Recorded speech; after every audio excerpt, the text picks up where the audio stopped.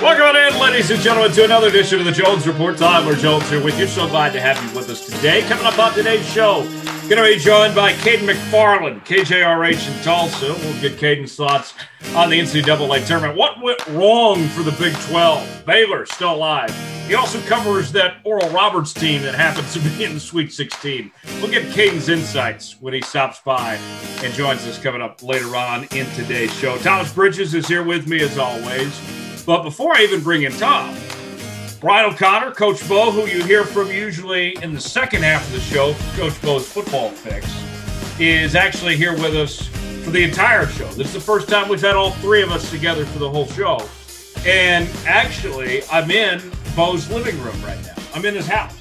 And I just got fully vaccinated today. Bo said I couldn't come over till I got fully vaccinated. And so once I did that, the very first thing I did was show up at Bo's house. Bo, thanks for having me. Hey, thanks for coming. Thanks for coming by. And yeah, it's kind of weird being on here doing this in person. Usually we're on Zoom doing these, but hey, it's fun, and I'm gonna have some fun with you guys today. Oh yeah, no doubt about it. Thomas Bridges is here. Tom, how we doing? I'm at Bo's house in spirit. He's playing the Pac-Man machine in the corner. It's right. Now, for those that can't see at home, because Bo and I are the only ones that are here, and also for Tom, so he has this visual. This is just to give you perspective what I'm looking at here, folks, in Bo's man cave of sorts. I see probably more signed baseballs than I ever have my whole life. I see a signed Bo Jackson poster, a signed Tom Brady Super Bowl jersey. I see a Dwayne Wade All-Star jersey, all sorts of signed pictures and the Pac-Man machine and all that. I mean, you got quite the display around here. I hope you got that insured, Bo. Everything's insured here. Yeah, we don't mess around. This place ever burns down, I'm going to get a huge check. That's my hobby. I like to collect stuff, and I have some pretty cool pieces. Yeah, my obsession right now is the baseball collection, kind of behind me here. I got 200 plus now autographed baseballs. What is the favorite thing that you own here? My favorite thing. My favorite is that Kirby Puckett jersey over there that I haven't hung up yet. Okay. So I have a throwback jersey signed by Kirby Puckett before he passed away. It's got the full letter of authenticity, all that good stuff, and had it professionally framed a couple years ago, and that's my favorite item. It's just one of my best friends, my old college roommate, Neil Wettengale. Kirby Puckett was his favorite player. And so when I got the jersey, I actually texted him a picture of it. He was like, "Oh, you son of a bitch." That's probably my favorite item. I've got items that I think are pretty cool. And I've got a few things that are just like, wow, I came across and got lucky on a few things, but that's one of my favorites. Let me see. My favorite's probably the LSU gnome. The LSU gnome is a good one. I think my dad gave that to me before he passed, so I've had that for a long time. Or Mr. Potato Head. I thought he got canceled. I have two Mr. Potato Head. I have Indiana Jones and Darth Vader, Mr. Potato Heads. Before they all go away. Yeah, and then I mean, I got a few things I like, and it kind of is what it is. Nice. Tom, we got to get you here and see this place. It's quite the setup. I need to. And Bo, what place in Lawrence are you telling me about? The seafood place? I got to come try. Oh, the crustaceans. Yeah. Shout out to Crustaceans here in Lawrence. Yeah. Oh, wow. We went last week. Peter Kiddo went, and it was incredible. So shout out to the good folks at Crustaceans for taking good care of us last week. I like it. Some good seafood.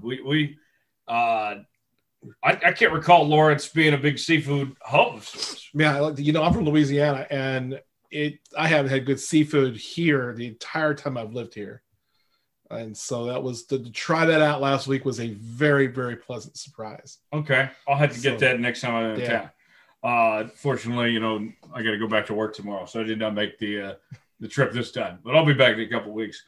Tom, there was this thing over the weekend. It's called the NCAA tournament, and pretty exciting to say the least. We had more double-digit seeds win first-round games than ever before. just unbelievable of what we saw this past weekend in the Big Dance. And I loved every minute of it. My Kansas Jayhawks got the crap kicked out of them, and that's putting it kindly. You know, I came down here to Lawrence to apply to be head coach and AD of the University of Kansas since both those jobs are open. I even gave them an offer. I said, I'll do both. And, you know, you only have to pay me just a little bit less than you paid Les Miles, and I'll do both jobs. I offered that. The first thing I was going to do was fire Bill Self after that performance. Of course, I'm kidding. But, wow, that was bad. But even then, guys, and I know this might sound easy to say of sorts, but I was just so glad we had the tournament back, Tom, that I got over that loss within a day. I was already moved on because we had so many great games, because we went 2 years without basketball in March, all of it. I just soaked it all in. I was just glad to have it. I hate to sound like just glad to be here guy, but I think that's kind of where I'm at this point with the tournament, how it all played out, Tom. Well, hell, that's speaking of glad to be here, and you mentioned Big 12, that's kind of how Texas played in their first game, and really a lot of the other people from teams from the Big 12. I mean, to have Oral Roberts as the only Oklahoma team left in this tournament is one, incredible. Two, sad. I mean, I guess you could call it bittersweet, but oh man, I can't even believe that it's gotten to that point, and I don't think anybody would have guessed. If anybody had, everyone had OU losing to Gonzaga, Oklahoma State losing to Oregon State, but Oral Roberts making it to the Sweet 16. If you do and show it to me on your bracket, I will buy you a beer at the bar when I start drinking again. You heard it here. If you live in Tulsa, and the funniest thing, Jones, is I live pretty much on campus at Oral Roberts. I can see the campus from my house. So I can see Russia from my house. Can you? Yeah. I mean, Omaha. I mean, old Sarah, we just look out and we see it. Yeah. He has no clue what you're talking about. No, that went over his head. Yeah, dude. I don't know. Google will be your friend. I can see Russia from But yeah, I mean, this tournament was so exciting. I love what Oral Roberts did. We're going to talk about that more with Cayden. That was probably my favorite thing about this tournament weekend was to see Oral Roberts get those 2 wins, to pull off the big upsets against Ohio State, then the come from behind win against Florida. That was my favorite thing. Bo, I know that the LSU loss wasn't easy to take in to Michigan, but what was just your favorite thing about what occurred these last few days? You know, as an LSU guy, I was really pissed at the seeding. I was really pissed that we got an 8 seed, and I was like, we should be higher than an 8. And then everything I said about we should be higher than an 8 was totally correct. Come Monday, we played so hard and so great against Michigan. I mean, Michigan was the better team and beat us. And all I could think of was then I watched the KU game and I went, there are 3? Oh, hell no. Like, we should have swapped. They should have been the 8. We should have been the 3. No, disappointed. Yeah, I was disappointed LSU lost. But at the same time, we're not really a basketball school. I mean, we're trying to be. And we're trying to buy players too. I mean, it's what everybody does, right? That's what everybody does. My favorite. Well, the secret is you got to hire the older brother. Yeah. Well, I mean, hey, we're the ones who popularized that. We hired the dad when we got Pistol Pete Maravich in the 50s, or in the 60s. Yeah, that's true. I gotta give you that. And then you hired the guy that happened to know Shaq when he was a kid.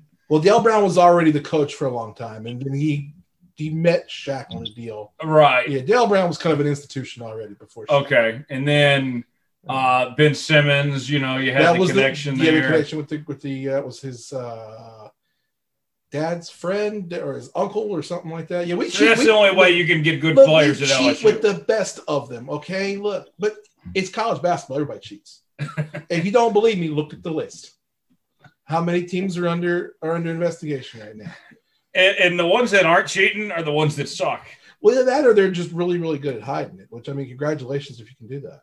You know, it's that's pretty outstanding. I just think, you know, as I watch the tournament, the thing that I like is I'm just glad we have it. Yes. In this COVID world and everything going on, I have two really takeaways to the tournament to me. One is I'm glad we're having it. I'm glad these guys get to play. I'm glad they're putting in the bubble thing. I think it's a good, smart idea. Only had one issue. It was the VCU thing. And, right. So I think that's a great deal. And I'm glad to see we're having a tournament because we've lost so much of sports in the last year. The other thing that I just cannot get my mind past is those kids aren't getting paid and how much money we're seeing on TV every one of those games. And how many Charles Barkley Capital One commercials have we seen? Yeah, him and Spike. How many Coca-Cola commercials? That Pinocchio commercial killed me. Yeah. Oh, that you couldn't pay me to drink Coke Orange Vanilla. Never.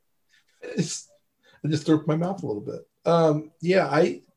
So those are the two things, my kind of takeaways. I'm glad they're playing. Glad to see it. Oh, I know on the court, my favorite thing.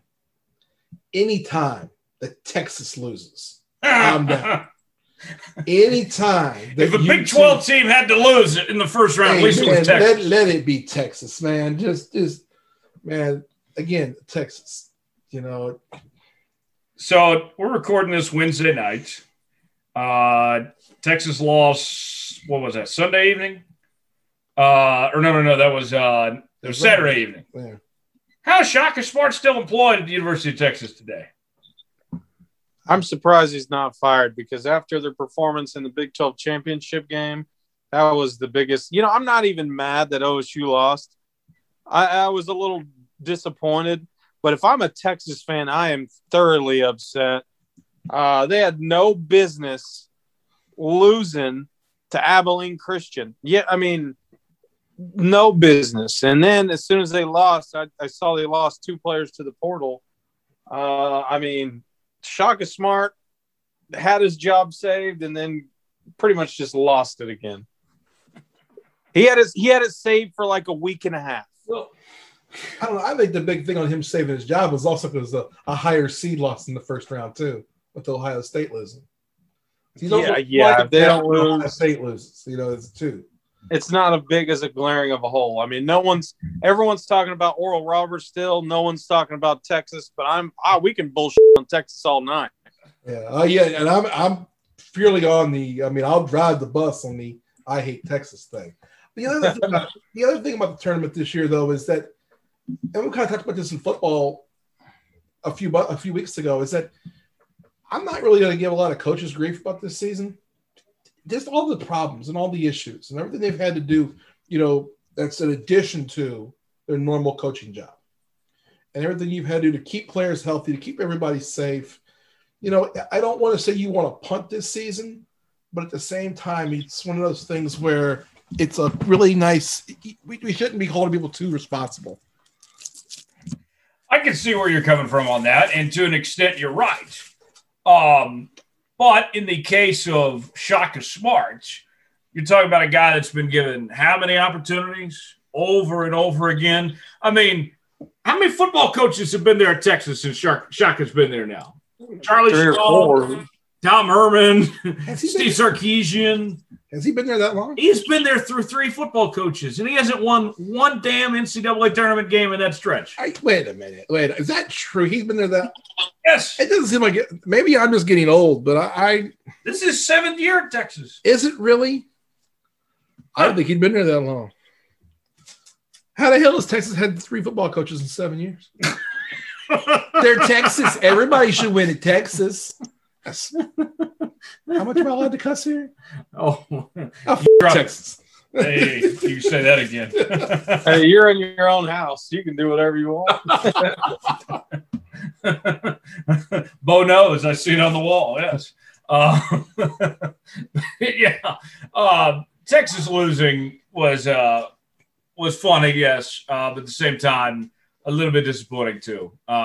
When that looked like they could be a Final Four team. Texas was a popular pick to come out of the region, especially when you had Michigan is what everybody thought was the weakest 1 seed.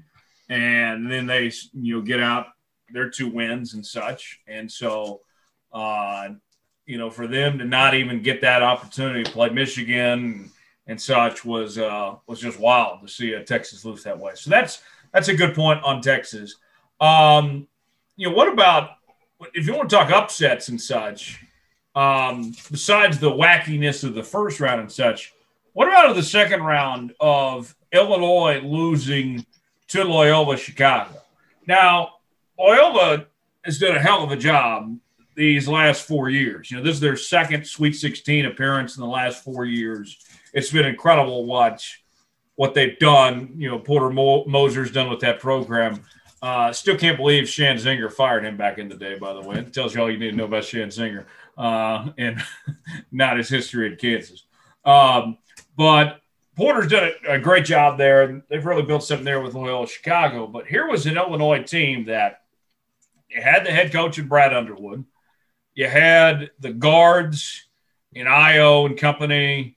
You had the bigs. I mean, they just seemed like a well-rounded team. They were coming in as hot as anybody in college basketball, and they just hit a wall. I just don't understand about Illinois. Not only – it'd been one thing, Tom, if Illinois would have lost a close game to Loyola Chicago. But they never led that game. They were down the entire game. And Loyola ends up winning by, 10 points or so? To me, that was as big of an upset as any of the tournament to see this team, a team that was viewed as good as anybody in the country, the way that they were playing, to lose in that situation and to get dominated like they did, it was inexcusable. You lose games in the tournament, sure, but to play as bad as they did, I mean, that was shocking, Tom. Yeah, I mean, watching that game, I thought, okay, in the first half, I was like, all right, a lot of these games, the better team comes out in the end. But, I mean, second half, they just put on a clinic. I mean, Loyola just completely shut them down. And how the seeding worked, we talked about it, that they want Brad Underwood versus former team, OSU versus Illinois. And, I can't even say we got robbed because Oregon State outplayed the Oklahoma State, and Loyola just completely hammered Illinois. Yeah, and as far as we mentioned, these Big 12 teams, Baylor being the only team left. The Big 10, Michigan is the only team left at this point too. Here's one case I will make, and you two, I very well could see adamantly disagree with me on this, and that's okay. But I'm going to go ahead and say it anyway. I would make the case, guys, that you look at how strong the Big 12 and the Big 10 were, that those conferences beat up on each other so much that their teams were worn out. Their teams were not as fresh as some of these mid-majors that they lost to of sorts. Take Loyola, for example, and I'm not taking anything away from Loyola at all. Loyola would finish 5th at best in the Big 10. At best, right? If they played a full Big 10 slate against all those teams, at best, that Loyola team's finishing 5th. They did not go through that gauntlet that Illinois went through every single night, or the same thing that you could say about the rest of those Big 12 teams. Look at the Pac-12 too. The Pac-12 has what? Everyone advanced to the Sweet 16. We didn't think the Pac-12 was that great this year. There was not a whole lot of hype about the Pac-12. The Pac-12 didn't do anything impressive with the non-con. So I do think that that's a part of it, is that these teams that, the Big 12 and Big 10 kind of beat up each other and end up hurting them when it came to last weekend. Am I right or am I wrong on that, Tom?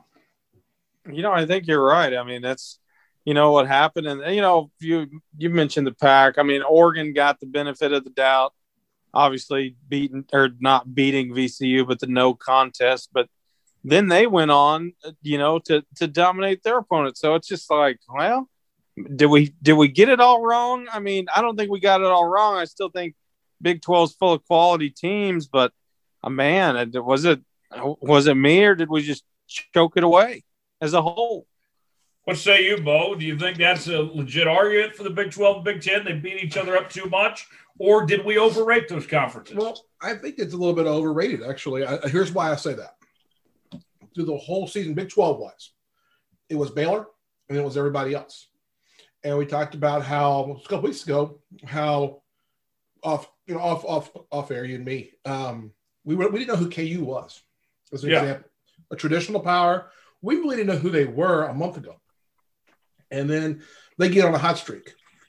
Oklahoma State kind of do the same thing. It's like, okay, now you've got 2 or 3 of these teams that crept up the ratings and the rankings, and then they get good seeds.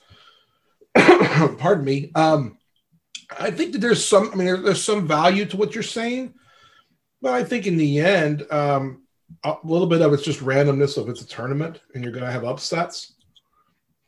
But so I don't really judge a conference themselves based upon how they do in one tournament. But so I can see your point, but at the same time, we really didn't know who the Big 12 was outside of one team. The Big 10, Illinois has been up there, Michigan's been up there, Ohio State's been up there, Iowa's been in the top. Yeah, so Iowa got ran out of the building by Oregon. I guess you could say that you can make a better argument for that with the Big 10 than you could the Big 12 this season. But I think in the end, you're looking at a tournament, and it's just a matchup deal. You never know who has your number on a particular day, and then you got the extra thing of being, shacked up in a place where everybody's kind of shacked up in quarantine in a certain area. You don't know how teams are going to react to that. So I tend not to give too much credence to how teams do in that tournament as to how they overall are, because, when was the last time the best team in the tournament won the tournament? I think Virginia was the best team when they won it 2 years ago. Virginia was the best team 2 or 3 years ago going in when they lost in the first round. Oh, I think Villanova was better than they were. Villanova. I think the last 2 tournaments, the best team did win. Yeah, I see what you mean. Traditionally speaking, we've seen a lot of tournaments the best team did win. You see teams that are 2, 3s, and 4s who can make a run, and if you look at that, I just think there's a little bit of parity there. So I think more than anything else, you just have parity. Yeah, that's fair. And a couple more things before we look at this weekend's games and look at them individually. I have a couple questions for both of you boys. The first of those being Gonzaga and Baylor. Tom, we talked about those two all season. The top of the mountain. Gonzaga, there was questions about, okay, your schedule wasn't that great playing in the WCC and having a limited non-con. How good are you really? That was a question about Gonzaga. Although you and I have been on the Gonzaga bandwagon all year, we've said that's a legit team. In every test that they've been given, although they haven't been given many tests, they have passed with flying colors. Baylor, they hit a wall when they came back from COVID, right? They weren't the same team, but then towards the end of the regular season, they found themselves again. And Tom, what we saw out of Gonzaga and Baylor, what do we say? The cream rises to the top. Those looked like champion caliber teams. Gonzaga and Baylor this past weekend, we'll see if they played the same way before. But what we saw to Gonzaga and Baylor, those were the championship caliber teams we've been talking about all season. Those are still the 2 teams to beat. Despite all the craziness that happened with all these double-digit seeds getting wins and how this Sweet 16 stacks up, Tom, the main storyline of this tournament is not changed. This is still Gonzaga and Baylor versus everyone else. Yeah, it is. They both showed out. Baylor, little rusty start just at first in the second game, but after that they put on a clinic and were the Baylor that we've seen, at the beginning of the season. Gonzaga, not a bad thing to say about them. They expectingly just absolutely ran Norfolk State out of the building. You mentioned happy to be here. I think Norfolk State was just happy to get their ass whooped. Yeah, I think so. Now, the other thing, before we look at these games individually real quick, guys, This tournament obviously has presented different obstacles than we've ever seen before, right? With the bubble being in Indiana, and these guys aren't going home and getting the hero treatment, for what they just pulled off for this first weekend. You're not seeing Earl Roberts go back to 81st and Lewis in Tulsa and having a big party. You're not seeing the Navy Center was pretty lit. No, I'm talking about the players, talking about the teams. Oh, right. Well, I don't think they have a choice. Right. You're not seeing Loyola go back to Chicago and, light it up at the Sears Tower. That's not happening this week. They're staying in Indiana. Is it for these mid-majors that are remaining, these surprise teams, 11 seed Syracuse, 8 seed Loyola, 12 seed Oregon State, 15 seed Oral Roberts, 11 seed UCLA, these underdogs. Is it going to play to their advantage this year of staying home there in Indiana, staying in the bubble, not getting told they're the greatest people of all time, and stay focused on basketball and go right into these next games, or will it not make any difference? I'm very intrigued. This is the only time we're ever going to see it this way, but I think there's a possibility this could play to their advantage compared to when they've gone home in the past after these first weekends, when we've seen things blow up where they didn't look even close to the same team they were before by the second weekend. Do you think that's a possibility, Bo, that this plays to their advantage? I think so. I think the better teams are going to play better. I think that you're able to get some rhythm. You're able to get, a rhythm of what you're going to do. Every day is the same. It's not going home and, walking around campus and hearing, oh, how great you guys are, yada, yada. No, I think there's definitely something to that. I think the cream will rise to the top here. I think the better seeded teams the better coached teams will take advantage of this. What do you think, Tom? Do you think it plays any advantage to these lower seeds staying in Indy? Yeah, I think so. I mean, they don't get to go, and granted, Oral Roberts and Loyola wouldn't be going back and partying or doing anything, but you don't have to. They're not traveling. There's not any miles, back and forth. And some of these teams are far away. I mean, Indianapolis is not far, or is far for some of these teams. So, I mean, I think that's definitely going to play. I mean, you could even say it worked that way in, for some teams in the NBA bubble. I mean, not having to travel back and forth and, being able to stay in one spot and get settled in and get a little comfortable, could help a lot of these teams. Yeah, we'll see. We'll talk about that more with Cayden McFarland when he joins us coming up in a bit. I do want to look at these games individually. Let's start with the Saturday games. When we get started at 1:40 on Saturday, Oregon State takes on Loyola. Guys, Oregon State, they look very good in their win against Oklahoma State and what they did to pull off that win in their 5-12 matchup before that, as Oregon State was able to get that win against Tennessee there, just dominating win. They led almost wall to wall in both games they faced. Loyola, though, I think is a little bit better. I think this is a good game that could come down to the wire, but Tom, I'm leaning towards Loyola. I think Loyola gets to the Final Four again. I think they win this one and the next. I think they're the best team in that region that includes them, Oregon State, Syracuse, and Houston. I like what that group has. Yeah, I like what they have too. I'm not ready to say Final Four just yet, but I am ready to say that they will beat Oregon State. I think they have the power of that old lady in the chair. Forgive me that I don't know her name. I should by now. Come on, Tom. Right, she's been around a while, but man, I wish OSU had one of those old ladies. She's 102 and sexy. Is she really 102? Yes, she is. Yes. So that is badass. I hope it at 75, if I make it that long, I hope I'm going out to sporting events. She's fully vaccinated, and she had to be there for her team. Everything she prayed for before the Illinois game came into existence. So maybe I need her. In that case, I hope Loyola wins the championship. I didn't know she was 100. I knew she was old, obviously. I didn't know she's 102. Yeah. Bo, are you riding Loyola too? What do you think about them at Oregon State?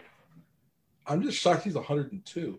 I'm no expert here. I don't know much about both teams. It's hard to go against the power of prayer, I suppose. But I'm gonna ride Oregon State. It's because they're called the Beavers. You like Beavers? I like Beavers. Of course I do. Why? Well, I mean, I'm a married man, but it doesn't mean I don't enjoy a nice Beaver one. Oh my God. Well then, that escalated quickly. Word, you're a little hard on the Beaver last night. It's been said once or twice. So anyway, no, I'm gonna go with Oregon State. I like seeing the idea of a 12 seed running that table a little bit, and I'm just looking at what I've seen and what limited amount I've seen. I kind of like the athletes with Oregon State, and I'll take Oregon State, but I really don't have a strong opinion either way here. Okay, fair enough.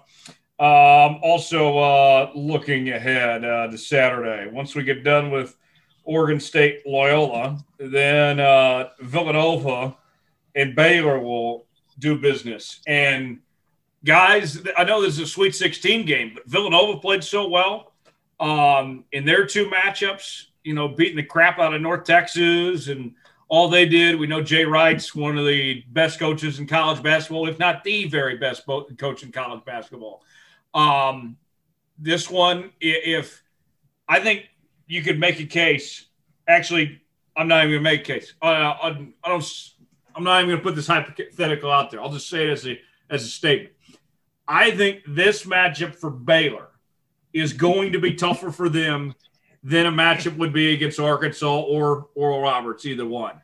This, to me, feels like Baylor's biggest hurdle to get to the Final Four is this Villanova team. I like Baylor to win, but, Tom, I think this is going to be the best ball game of the Sweet 16. This is a heck of a matchup there. Tough for Baylor. Could really go either way, but this is going to be Baylor's toughest obstacle ahead. Yeah, it really is. And for Baylor, I like them over Nova too, but this one's going to be a nail biter. And if I'm a Baylor fan, I'm super nervous for it would be an upset. But if Villanova pulled it out, it wouldn't be that much of an upset in my mind. Villanova's been there before. This Baylor team's good and's been there before too. But,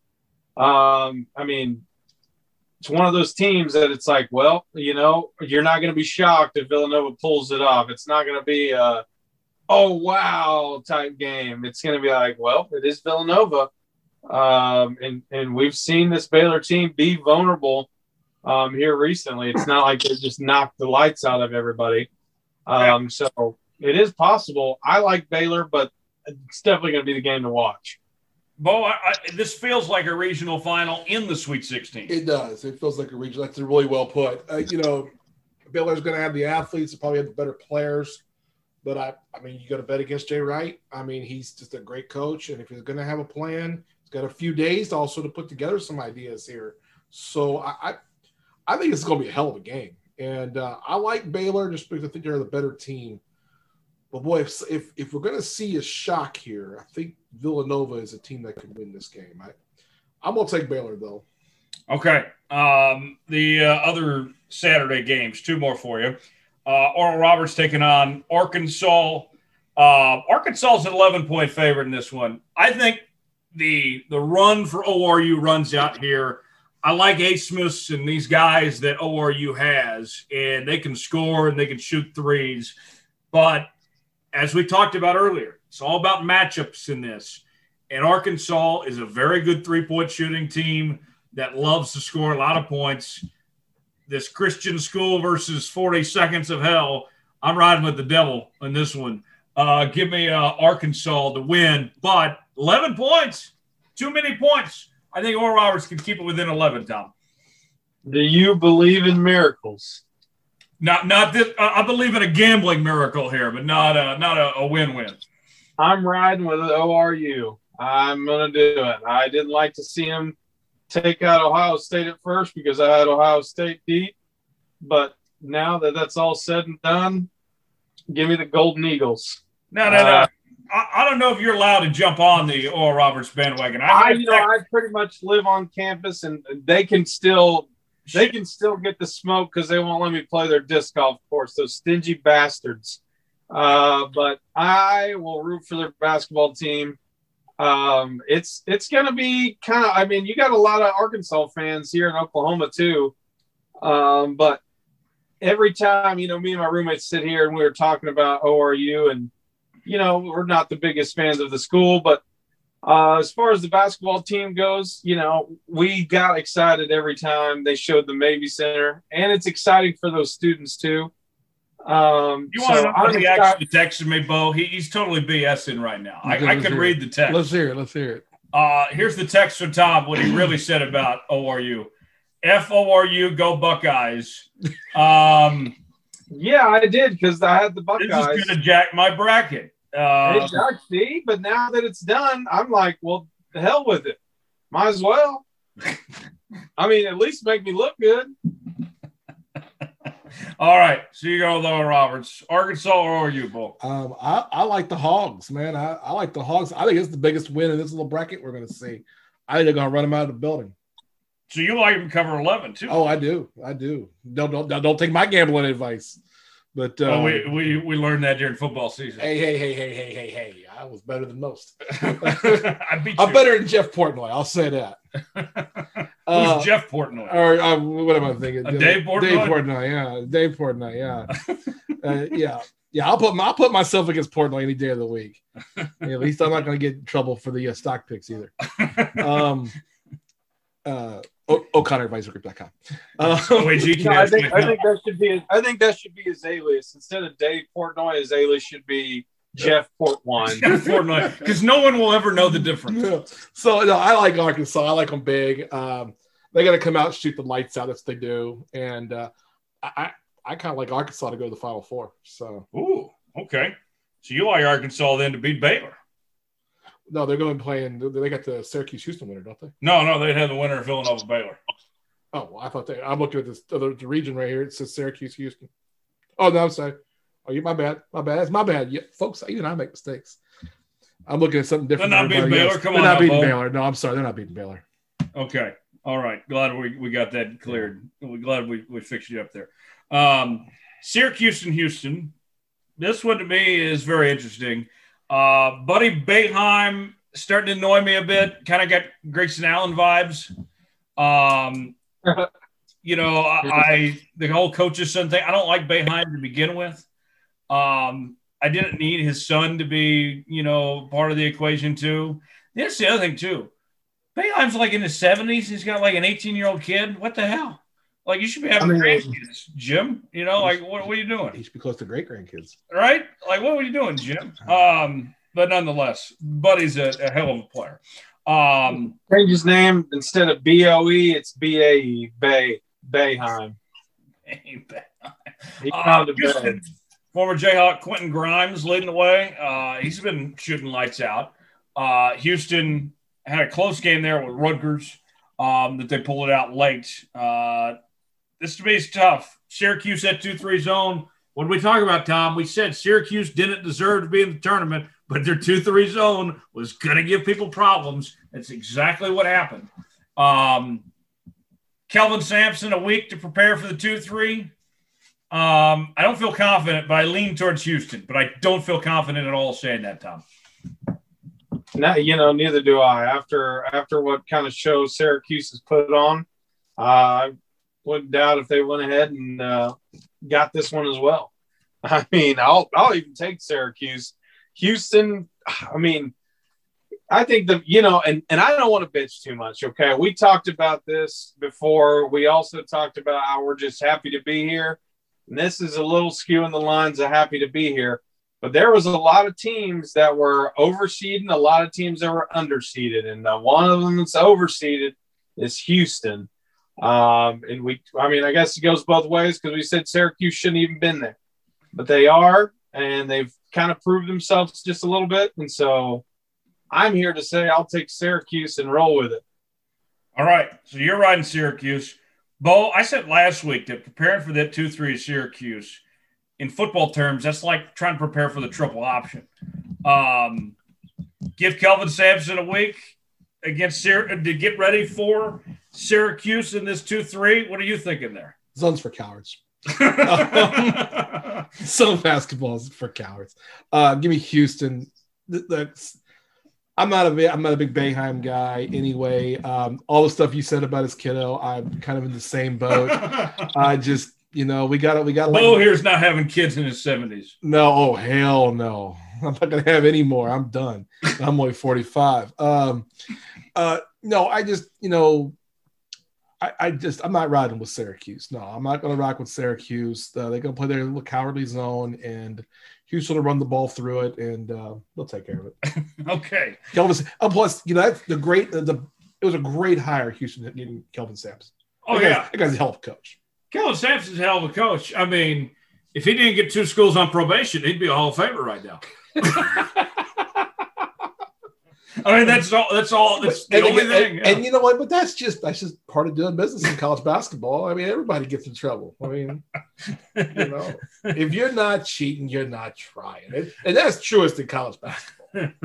The Sunday games. It all starts at 1:10 with Creighton and Gonzaga. Do I have to root for Creighton now? I mean, like, you live in Omaha, yeah. I live in Omaha. Kansas is out. I don't the tournament's only big enough for one Catholic school, okay? I don't like, though, coaches that make segregation comparisons. Like, I can't vibe with that. I'm not familiar. You got to explain that a little bit. I don't know that reference. Oh, that was Greg McDermott, the Creighton coach, got suspended a couple weeks ago for making a segregation analogy. Oh, geez. Yeah, so okay. So, yeah. I'll chalk that up in my column for another reason I won't be going for them. Creighton's been a hot mess, throughout much of the year and going through the stuff they've been through, with McDermott getting suspended. And then, they get blown out in the Big East Championship there against Georgetown. Then they somehow survive out of the weekend, looking pretty good last week. This, to me, Tom, actually reminds me of Gonzaga's matchup with Oklahoma just on Monday, that Creighton is a decent team. They got some talent. But Gonzaga I think they're going to run another team out of the building where they say, fine, you want to try to outscore us? Good luck. You can't do it. Gonzaga's too much for Creighton. Sorry, Blue Jays. Yeah, I've already picked 2 upsets. I won't pick another one. Not against Gonzaga. You're riding Gonzaga too? Oh, I'm riding Gonzaga all the way to the championship. They're the best team, and they're the team I think is going to win it all. I'm not getting off that horse now. Michigan and Florida. That game's starting at 4:00 on Sunday. Michigan, everybody believed, was the most vulnerable 1 seed of the 4, and they looked okay. They looked just fine in their 2 wins. Their 8-point win against LSU, and then a dominating win against Texas Southern before that. Florida State, you got a 10-point win in the first round and looked really good against Colorado. Florida State's been inconsistent for much of the year. The luck's got to run out for Michigan at some point, Tom. I didn't think Michigan was a Final Four team. I still don't think so. And it's not necessary that I like what Florida State's doing so much either, but I think they're just a little bit better than Michigan is right now. I lean towards Florida State, but I don't say that with confidence. I don't think either team is playing their best basketball this time of year, which sounds kind of odd to say in March. Yeah, it does sound odd to say, but Florida State I thought looked pretty good against Colorado, and Michigan I thought was the most vulnerable 1 seed by far. In one bracket, I even losing to LSU, and they spooked me just a little bit. So yeah, I could see this game going either way. This is going to be a game to watch, not for the talent level or just the quality of ball played, but just for the fact that it's guaranteed to be a close game, in my opinion. Yeah. How about the UCLA-Alabama game? Alabama, hell of a 3-point shooting team. Nate Oates, my cousin Vinny, has done a great job with that program there in what is it, his 2nd year? I mean, they've been great this year. I picked Alabama to go to the Final Four for the tournament. UCLA, Remember, they played an extra game compared to everybody. They won their first 4 game against Michigan State. UCLA, McFarland's doing a solid job. This is only year, 2? They're in the Sweet 16. But the talent level's just not there. Alabama's a better team. I think this is a game, too, where even if Alabama has an off night 3-point shooting, they can still find another way to win, keep it close. I like Alabama here. Bo, you're an SEC guy. You're riding with the Tide. They can't be good at football and basketball. That's not fair. So obviously Nick Saban's really good at his job because now the boosters can give money to the basketball team. And so they're getting their players that way, obviously. So no, I like Bama. They're athletic. UCLA, just not quite the athletes. I like Bama in this game. I like them pretty big. They just did a hell of a job the last couple of years since Avery Johnson left, and then the new coach comes in. But Nate Oates, my cousin Vinny. Yeah, and they're cheating. I mean, we know they're cheating. They just somehow they're letting Saban not use all the money now, and they let them use a little bit for basketball, which is good for them. They want to. They still want a football national title. Yeah, that's efficient use of the money during the COVID time. That's good. Yeah. I wonder if they got a PPP loan for that. It wouldn't surprise me. Would that not be the biggest scandal in the world? Yeah, a PPP loan to pay players. Oh man! Would it be Alabama to do it. Where there's a Will, there's a Wade. Yeah. Now we're going to talk about my guy. All right. So as the resident SEC guy, I'll tell you that's some SEC shit right there. The PPP loan to pay your players. I like that. I mean, technically, it's not against the rules. I mean, they're the darkest timeline. They're employees, right? And then the last game of the round of 16, the Bill Walton Bowl, Oregon taking on USC. I've heard rumors, by the way, that the Bill Walton will be involved in the CBS Turner broadcast of this game and potentially some of the other Pac-12 games. Look, isn't Bill Walton a UCLA guy? He is. Yes. This is USC. Well, but he's just he picked 5 Pac-12 teams to go to the Final Four. Oh, did he? Really? Yeah. Okay, that sounds like Bill Walton. Yeah, it's actually paying off for him pretty good. Now he looks better. His bracket looks better than most people right now. He looks like Notre Dame right now. Right? Maybe he knows something we don't. But Oregon looked great. Taking apart an unathletic Iowa team, exposing them. USC clearly exposed Kansas. Both these teams are hot. I liked what they had, but the Moblies. I'm still having nightmares about those two, Tom. I'll lean towards USC, but this one could go either way, I think, between USC and Oregon here. Yeah, I think so. I like this matchup as well. I mean, Oregon, good Lord. I mean, granted, they didn't have to play the first game, but, I mean, I was not expecting them to run Iowa out of the building. I wasn't too high hopeful necessarily for Iowa, but I was not expecting Oregon to do all that. So credit to them. I think they could pull this off, but I mean, arguably USC even looked better. So this would be a hell of a game. Who are you leaning towards, Bo? All right, so I'm taking USC, but I got to tell you a quick story. So I'm a USC fan, and I'm a fan because I've got a close friend who passed a number of years ago as a USC guy, and kind of for him, I always equate him with USC. But on Tuesday, I participate in a Zoom call every week for my BNI group. It's a networking group, and it's all people from here in Lawrence. And so every week, you do a little 30-second talk about what you're wanting as a business person. So I waited a couple seconds, and it was my turn to go. And I hit the unmute button, and I hit the play. Right before I hit the unmute, I hit the play on my phone and started the USC fight song, the chant. And I started doing the two fingers, and I had my USC hat on and my pullover my friend Chris gave me. And then I said, oh, excuse me, everybody, let me pause that and pause the USC just to troll the KU fans a little bit, remind them who they are. They're just not quite as good as USC.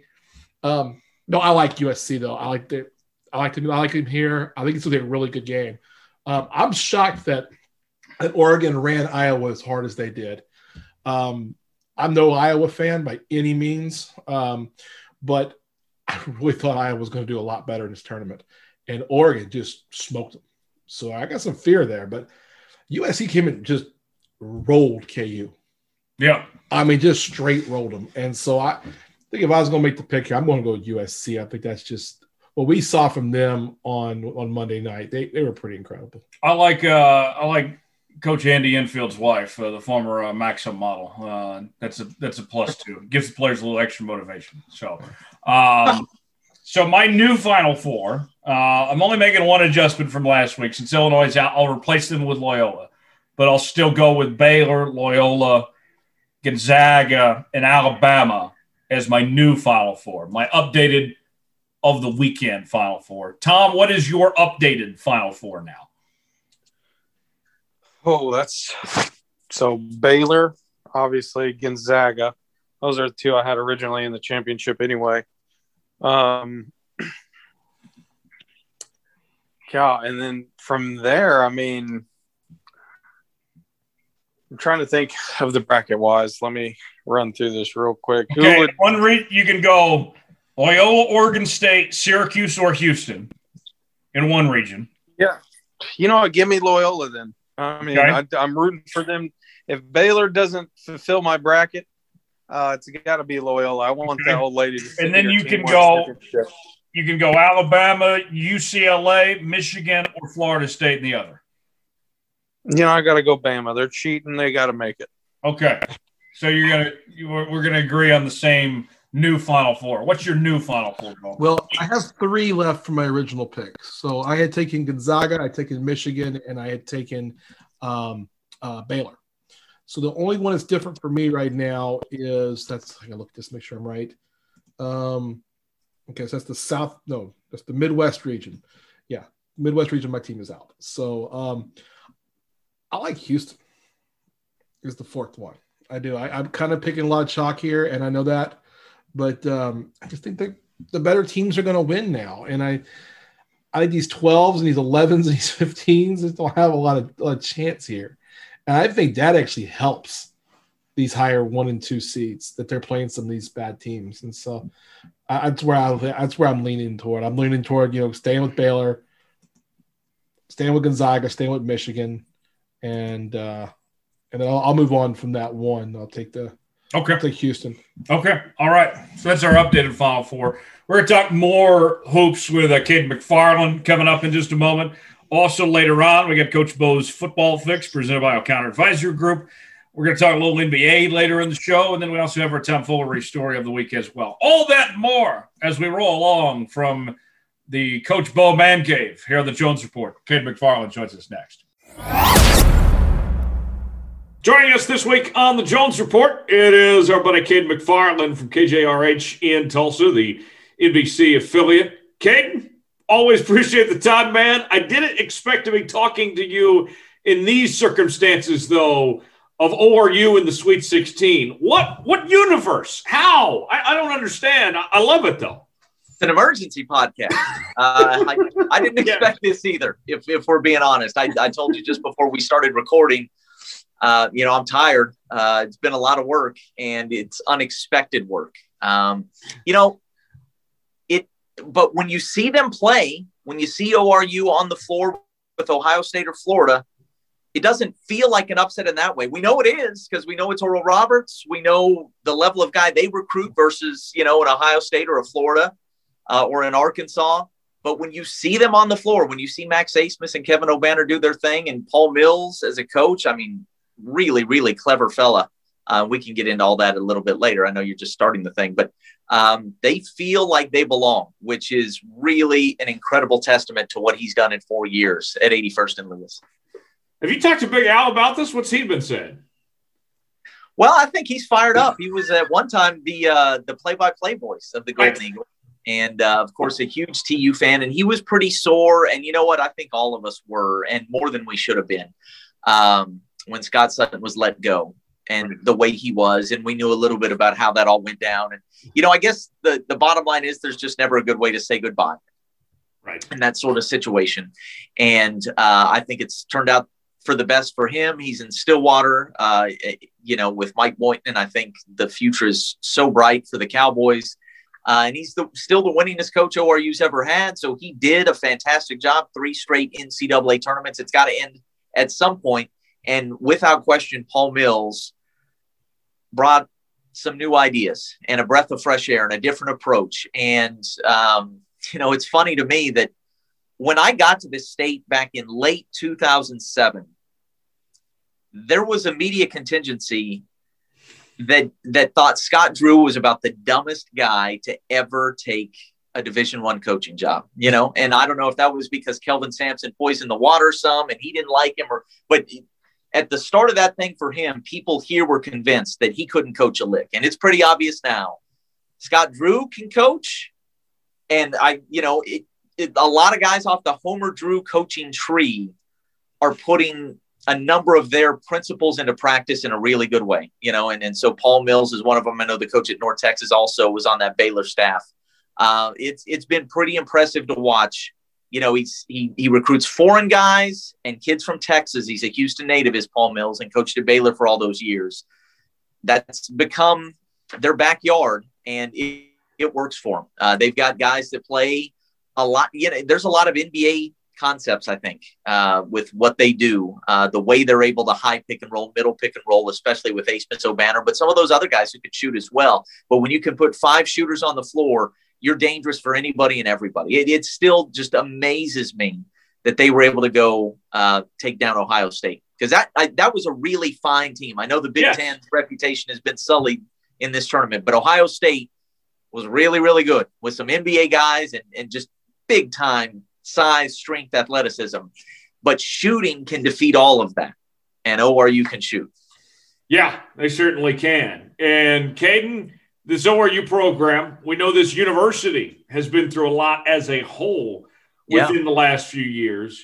For the folks that don't know, kind of give perspective of just how monumental this is, just the path for ORU to even get to this point. What was it? First time since 74, since they even won a tournament game, and the levels of difficulty it is to win there and the lack of funding and resources. I mean, this is something that they're going to be writing books and movies and all sorts of stuff about no matter what happens on Saturday. Yeah.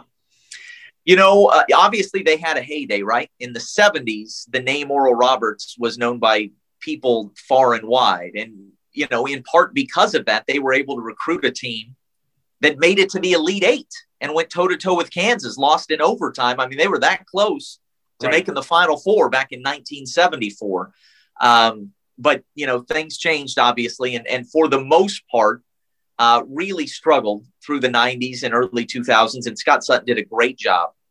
Bill Self, I guess, started it, and then Scott Sutton did a fantastic job of stabilizing that program and making them a force in whatever conference they were in. It's been the Summit most recently, but other conferences before. But it had been the better part of a decade where it was ugly for the basketball program. And then obviously when the university had a ton of debt, several $100 million. Well, no, it may not be that much. Don't quote me on that. Maybe $7 or $80 million is what it took for Mark Green, the Hobby Lobby guy, to bail them out. And so, I think that hurt, obviously. And they just tend to be, you grew up here, so it's easy for them to become an afterthought. When they're going gangbusters, that's one thing. And when I first got here back in 2008, the Mabee Center was a great place to bring your kids for a ball game. They did a great job with entertainment in between, in timeouts and at halftime and that sort of thing. It was a mostly full rocking place with good basketball teams that were, that was based on defense back then. But when it goes dry, it went really dry. And there were certainly nights I was there where you could count on just your fingers and maybe toes the number of students that were in attendance. And so, that's pretty low. That's about as low as it gets. I couldn't speak to the health of the university beyond that. I just know that for the last 7 or 8 years, the end of the Scott Sutton era, and certainly the start of Paul Mills, it was rough, and it was hard to imagine that this guy was working a magic act there. It was right under my nose. I think it was under the nose of a lot of other people. And we were a little bit slow to see what ORU had hired in Paul Mills. He's pretty impressive for a lot of different reasons. I just found out today, while coaching this team, and by all accounts, outworking the competition. He says he embraces the idea that he's got the little man syndrome, and he says, "I will outwork you." That's how he goes about beating the teams in the Summit League and his peers, if you will. That's how he made his bones as a Baylor assistant. He outworks you. Well, while he was outworking people as a basketball coach at ORU, he was also getting a seminary degree from, I believe, Dallas Theological Seminary. Really? David Klingler, who was before your time, but maybe you know the name because he led college football in passing the year after Andre Ware did and won the Heisman. And Klingler, I think, was probably top 5 in Heisman voting that year, was his professor and mentor. And I believe he's just finished up this degree. And the Gospel Coalition wrote an article today. And to read just how deeply he thought about all that, why he did it for his players. He says they come to you not asking about how do I improve my free throw percentage or this or that. They come to you with personal questions. I wanted to be able to go deep with them. He's a pretty impressive guy. I mean, it's just, and there's, in his press conferences, he can come off a little bit stiff, may not be the right word, but very on script. But there's a whole lot more to him than just that. He's a huge Houston Astros fan, by the way. But I mean, he is. The story came out this week in a Jeff Goodman podcast that when he got his first company car, when he became a full-time assistant at Baylor, what he did with the car that he already had was he went and found a woman that he had seen walking to work daily on his route to work and gave it to her. So we're talking about a guy of real substance, you know what I mean? And a really, really great story. I wouldn't be surprised to see him stick around ORU for at least another year. I think because of COVID, not a ton of jobs are going to open up. And in theory, this entire team could come back next year. Everybody's an underclassman. Everybody who plays, at least, their top 8 players. But beyond that, you and I both know, I mean, how hard is it going to be to keep this guy, a guy who is as much of a good person as all of those stories I just, gave you indicate, but then also such a great coach. I'm sure you caught this in the game against Florida. They're making a push. They're down by 1. There's about 3 minutes left. And they immediately foul a Florida player to put him at the line in a 1-on-1 situation. And he says that was, I believe, a student assistant, a grad assistant of his, who knew that player, one, was only 6 of 12 for the entire year from the free throw line. So had barely been there in this situation, doesn't shoot them well, or at least, with that small sample size. And he also knew what play they were running and knew that he was going to touch the ball top of the key in a situation where you could foul. And this was only going to be their 7th foul. So that'd be the 1-and-1. You don't see guys do that. I mean, that is some incredibly quick thinking and listening to the guys on your bench. I think he's just an incredibly sharp coach, like sharper than we usually deal with is what I'm trying to explain. Because he's been at Baylor and now ORU, I think there are certain places that fit him better than others, but surely he will be a hot commodity and in demand after this run. And they're not done. Look, they were up by 10 on Arkansas at halftime when they played back in December, and they're playing a whole lot better now than they were then. I mean, who's to say that this thing doesn't extend to at least the Elite 8? Right, man. That's wild to think about. And even this year, this team finished 4th in the Summit League in the regular season. Attendance wasn't that great. Yeah. I mean, it wasn't like anybody knew that this ORU team was even capable of this. I mean, we were thinking that they were going to get maybe to the semifinals of the Summit League tournament. I mean, this was just out of nowhere what's unfolded here within the last 2 weeks. The only thing was the fact that Max Asmus was the nation's leading scorer, but everything else was just so out of left field. They beat everybody in the Summit League at least once. And that mattered, I thought, going into the conference tournament. But I'll be honest, and this goes back to Scott Sutton, it had been a long time since they had played well in the Summit League tournament. And since they moved that thing to the Dakotas, and played it in Sioux Falls just about every year, for whatever reason, I saw really good Scott Sutton teams, maybe one that won 27 games one year, go up there and lose, I think, if not in the first round, then the second round. It had just been so long since I had seen them go up there playing their best ball. When they did that, that alerted me to the fact that something different was happening here. Now, when they got a 15 seed, I certainly didn't feel like they were going to beat Ohio State, but I thought that they could scare Ohio State because of their ability to shoot, their ability to run the pick and roll, the fact that Max Asmus is ball dominant, and you're going to have to deal with this, the nation's leading scorer having the ball in his hand, making good decisions, not just a guy who can shoot the three, and his mid-range game is really pretty good, at least with floaters and things like that, and get to the rim. But as a passer, really, really good as a college basketball point guard. I knew that Ohio State was probably in a bit of trouble, but I thought it was trouble, like, hey, there are 7 minutes left and we haven't been able to shake these guys yet. I didn't think there was any way they could deal with Ohio State's physicality. And to watch them get in there and mentally be prepared from the jump. They scored the first 7 points in that Ohio State game. Be ready to take this thing and then be able to withstand. Ohio State had the lead, took the lead in relatively short order there in the first half. Be able to withstand all of that and deal with the beating that you take from a team that physical and just keep coming and find a way to win. I didn't see that coming. There's no doubt that this is a surprise. It's as much a surprise for people here in Tulsa as I think it is everybody else. Well, then on top of that too, you go to the Florida game. They were down the entire game. I mean, it looks like it was a good run ORU. I was at a point too, like, all right, I'm going to check in on Texas Tech, Arkansas. We'll get back to this later. I mean, it didn't even look like a game for, about 30 minutes of the first 30 minutes of that game. And then they found their rhythm. They found a way to work through that. I mean, the two games, the Ohio State and the Florida game, were complete opposite performances of how they pulled those off. That's true. And, there is, if you're that big an underdog, if you're that undermanned, there's a script you got to follow. You can't get down huge, right? I mean, against Ohio State or Florida. Yeah, I mean, even though I think the lead got to 11 with the Gators, it never felt way out of reach. Man, if you're down 15-3 right off the bat, 15 seeds don't come back like that. That won't happen. So they've been able to follow that script. Obviously, when we're talking about a 15 seed, this has only happened twice. But let's just say for double-digit seeds from mid-major conferences, narrow the pool to that of all the NCAA tournament games that have ever been played.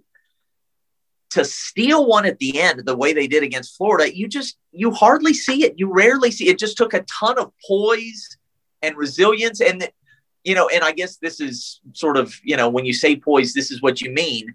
But they all collectively understood, okay, this is our moment. This is when we have to pounce. This is when we have to take it to Florida. And I thought that foul with 3 minutes left was it was a great sign that these guys are in it. And not just the players on the floor, but the bench as well. They know exactly what needs to be done to pull this thing off. And they're going for it. And I couldn't be more impressed with the job they've done in every way, shape, or form. And I do not think they're going to the Final Four. I mean, come on. Breaking. But they could beat Arkansas. Now they're going to need something that they haven't been able to get in the first two games, and that is shooting from guys other than Asmus and O'Banner. You know that to beat Arkansas, Asmus and O'Banner have to be really good. I think Asmus only scored 11 points in the first matchup in December. They've got to be really good, give you 25-30. But I think other guys, Weaver and Juergens and Laxis, those guys are going to have to make shots, especially 3-point shots. But if they do, I think Arkansas is going to come down the stretch in a pretty precarious situation. I mean, if this is a game with 5, 6, 7 minutes left, we've seen ORU close now. We've seen them in overtime take it to Ohio State and steal one from Florida. You're worried about those guys and their shot-making ability and Max Asmus having the ball in his hands every single time down the floor. You're worried about that if you're Arkansas. Last thing on ORU, and then we'll move on. I got a few more things I want to get to before we get out of here, Cayden. When you look at this situation, they're still in Indianapolis. Everybody else is. Things, I imagine, where you're at there in Tulsa are crazy for ORU right now. We saw the pictures out of the Mabee Center and everything. Typically we see, each year these runs from these Cinderella teams or whatever you want to call them from that first weekend. They come home and get that hero-like treatment, then get humbled when they come back for the second weekend. Now they stay up there, completely focused on basketball here. What do you think about Paul Mills and this team's mindset of not really being in the situation of feeling where all the craziness of that is Tulsa and the ORU campus right now at 81st and Lewis. Do you think that's going to play anything to their advantage whatsoever? We talked to Paul Mills just a little bit ago, and it was difficult to get in on that press conference because you had the New York Post and Pat Forty and all those guys now jumping in. I'm glad that I didn't actually get to ask a question and ask one not as good as what you just posed, because I would be kicking myself. If you follow my trend, that is a great question, and I think he would have a great answer for that. This is a blessing without question that they stay there in Indianapolis. He says, I don't know how much he can actually do this with guys basically being isolated in their rooms. I don't know that you can actually keep them off of social media, but he says he strongly encourages his guys, talk to your parents, talk to your family, talk to your girlfriend, and then put the phone away. I don't know how many times I've heard him say that in the last few weeks. I think he is a huge fan of this situation and the fact that they did not come back to the campus as conquering heroes and get all of those slaps on the back in class and in chapel and everywhere else. I think he's pretty fired up that they are stuck in their hotel rooms and then playing ball and going to eat, and that's about it. Because what you hit on is, I think, probably a very real thing for Cinderellas in this tournament through the years. When you begin to hear it, it can be maybe easier to be a little bit complacent. So I like where your head's at. I think Paul Mills probably does too and agrees with that. I think it's a great question. If we get a chance to talk to him in the next couple of days, I am definitely stealing that question, Tyler. Okay. That's a good. You can tell him Tyler Jones wants to know. I got a question for my friend Tyler that we need to know, Coach. You bet. Yeah. With that being said, if they get past Arkansas, we're looking at them potentially playing Baylor. Baylor's the lone Big 12 team left. Cayden, you and I, been covering this Big 12 conference for a long time. What on earth happened to the Big 12? I mean, and you can say the same thing for the Big 10 too. This seemed to be the year. 7 teams in the tournament, all 8 seeds or higher. And, we saw great basketball all year long. All these teams seem to have their moment at one point this year. And then nobody except Baylor showed up. What happened to the Big 12? Well, I would say that I overvalued it for sure. To what extent, I'm not exactly sure. A lot of it is matchups. I think Oklahoma State, that was a bad matchup for them, the way Oregon State was able to pack the paint. And Oklahoma State was the kind of team that they were not a great 3-point shooting team, period. And so maybe that just speaks to the fact that these teams aren't as good. As they as we thought they were, and obviously, as you mentioned, the Big Ten's right there with them. I said for years and years that the Big 12 is really a Big One, that being Kansas, and then everybody else is nice. It's a deep conference. It's not a conference where I generally think there are a whole bunch of teams that can win a championship out of this league. I've never thought that about the league.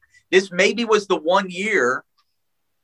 I thought Texas looked like a team that could go to the Final Four for sure. I thought they had that kind of length and athleticism. I didn't think Oklahoma State would once I saw their draw, but I thought if they got the right draw, maybe.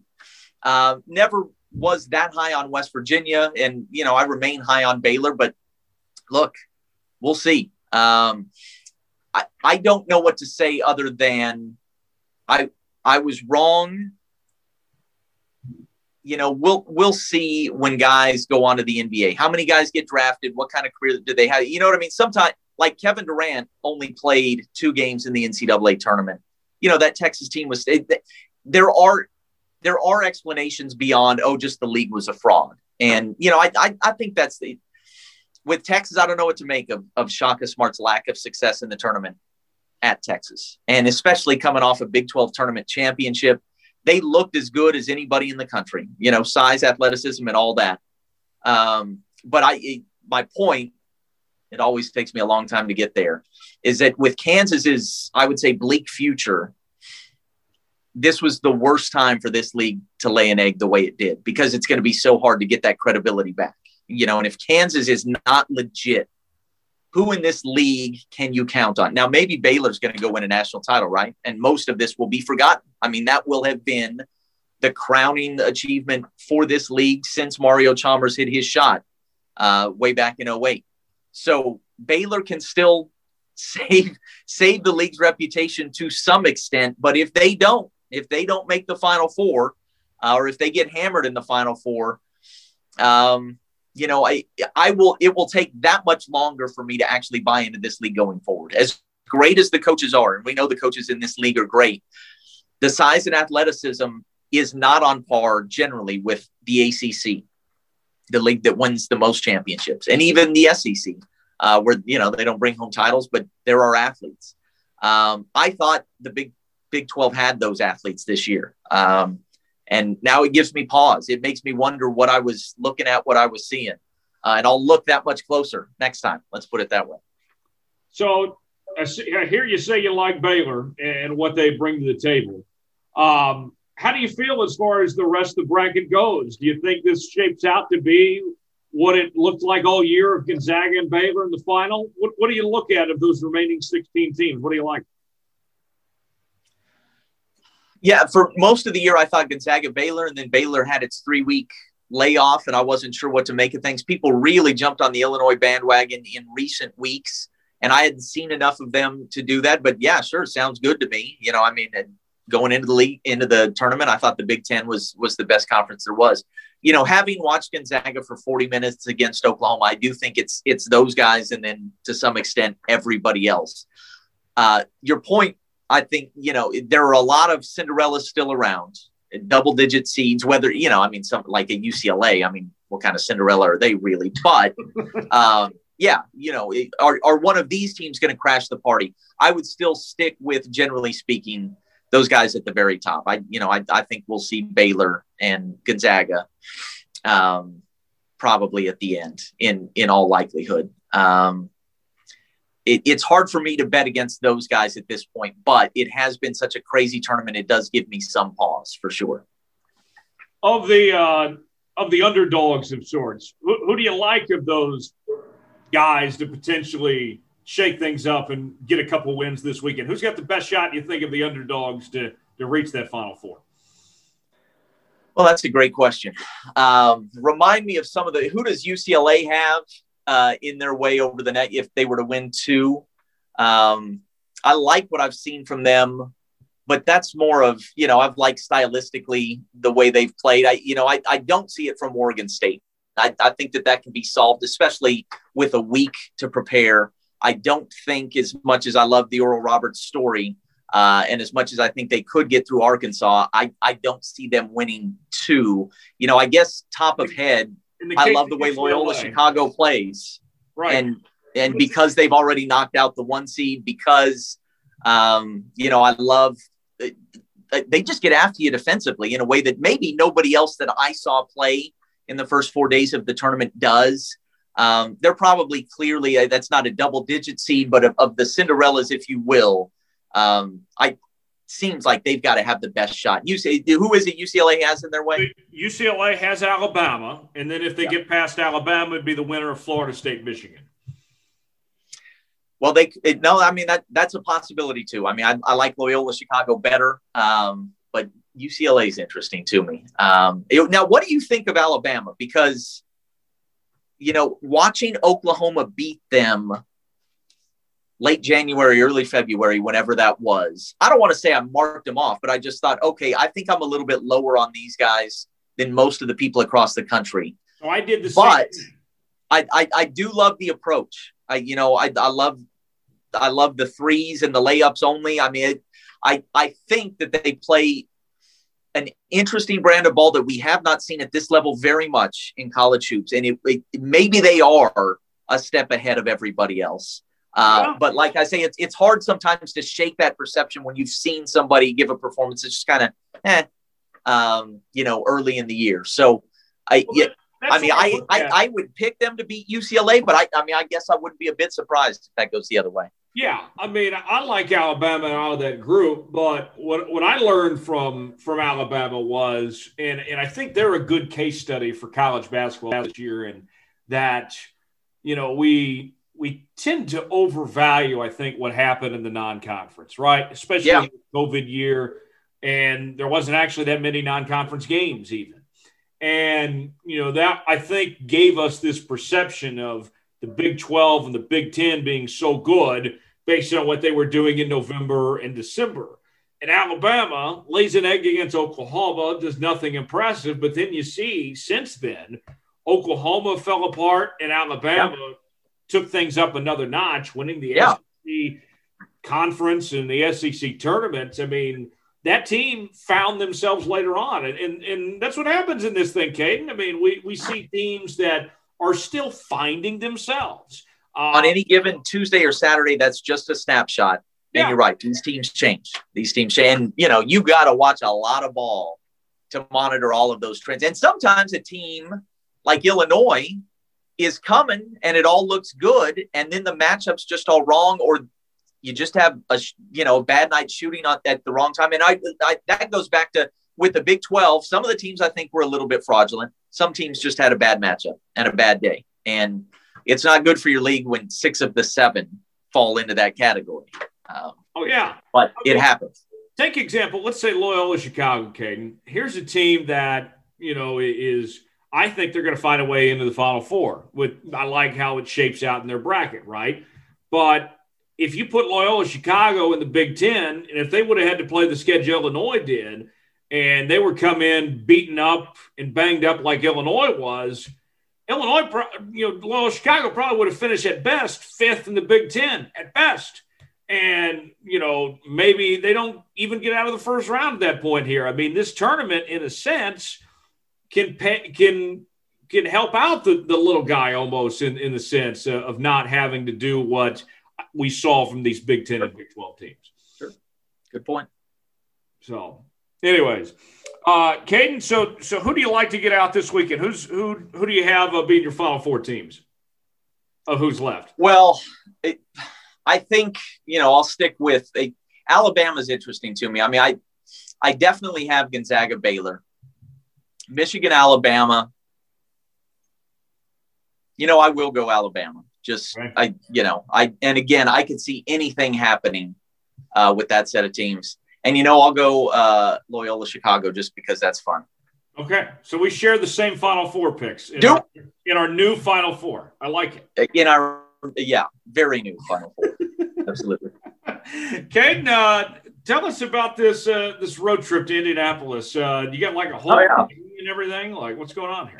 And I do need to head on set in just a couple of minutes, but yes, we will be leaving tomorrow in a Sprinter van, sponsored by the good folks at Bob Hurley RV. So we're fired up. I'm going to have some room to stretch out. It's me and Johnny Trucker, Johnny Thomaston, who's worked here at Channel 2 for 40 years. And, we're going to head up, 10.5 hours. We'll be doing reports from the road, talking to some ORU people. We've coordinated that. We'll be talking to fans that are making their way up as well. We'll end up in Indianapolis live for the 10 o'clock show tomorrow. So, I love it. I would prefer to drive as opposed to flying. I don't like the airport. I don't like being congested in the thing. This is stretching it. This is the very edge of how much I can, deal with in a day and still have a smile on my face. But yeah, let's go, baby. 9.5 hours to Indy. ORU might just keep us there another week. Wait, wouldn't that be something? We'll be kings of Indianapolis in that Mercedes Sprinter van. Can't wait, baby. Can't wait. Just get one win. I don't need you on the road on Sunday, after that. That's fair. Just get one. And then I'll bring home that one victory for you, Tyler. Okay. Please, Cayden. Thank you for your time. Good to see you. Congrats on your new gig. I haven't talked to you on the podcast since then. Congrats. All the best. Way north. It's the Great White North. It's as far as I'm concerned. Yeah. Best of luck. Have a fun trip, and we'll be talking again soon. Thanks for joining us, Cayden. Good talking to you, Tyler. Thank you. Big thanks to Cayden McFarland for joining us here at the Jones Report. Tyler Jones, Thomas Bridges, back here with you now, and Coach Bo is also back with us. It's time for Coach Bo's Football Fix, presented by O'Connor Advisory Group. Check out oagks.com, also o'connoradvisorygroup.com, or you can give Bo a call at 785-856-0720. That's 856-0720 to schedule an appointment today. And also, you can reach him via email at brian.o'connor@lpl.com. That's brian.o'connor@lpl.com.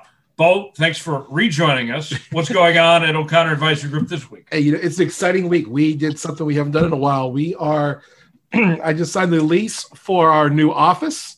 Our new office will be opening May the 3rd over off 25th Street here in Lawrence. And we look for you to come out and check us out. We'll be back to doing some in-person meetings. We won't be all Zoom.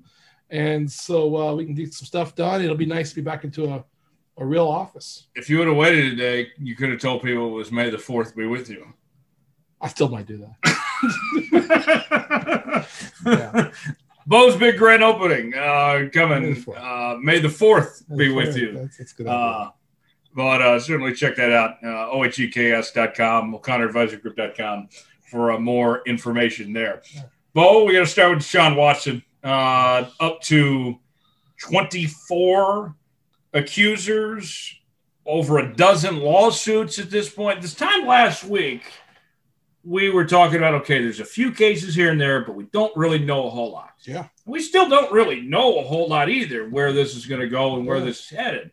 But now, a week into this, with this growing number of lawsuits and cases by day, what has this done to his trade value? Are we also now talking about potential even suspension for Deshaun Watson? What does it look like now for Deshaun? Well, first for Deshaun Watson, I think the trade thing is just dead for now. There's no way that anyone's going to take him before any kind of any of it's settled. I mean, whether it's in court, in the court of public opinion, whatever that might be.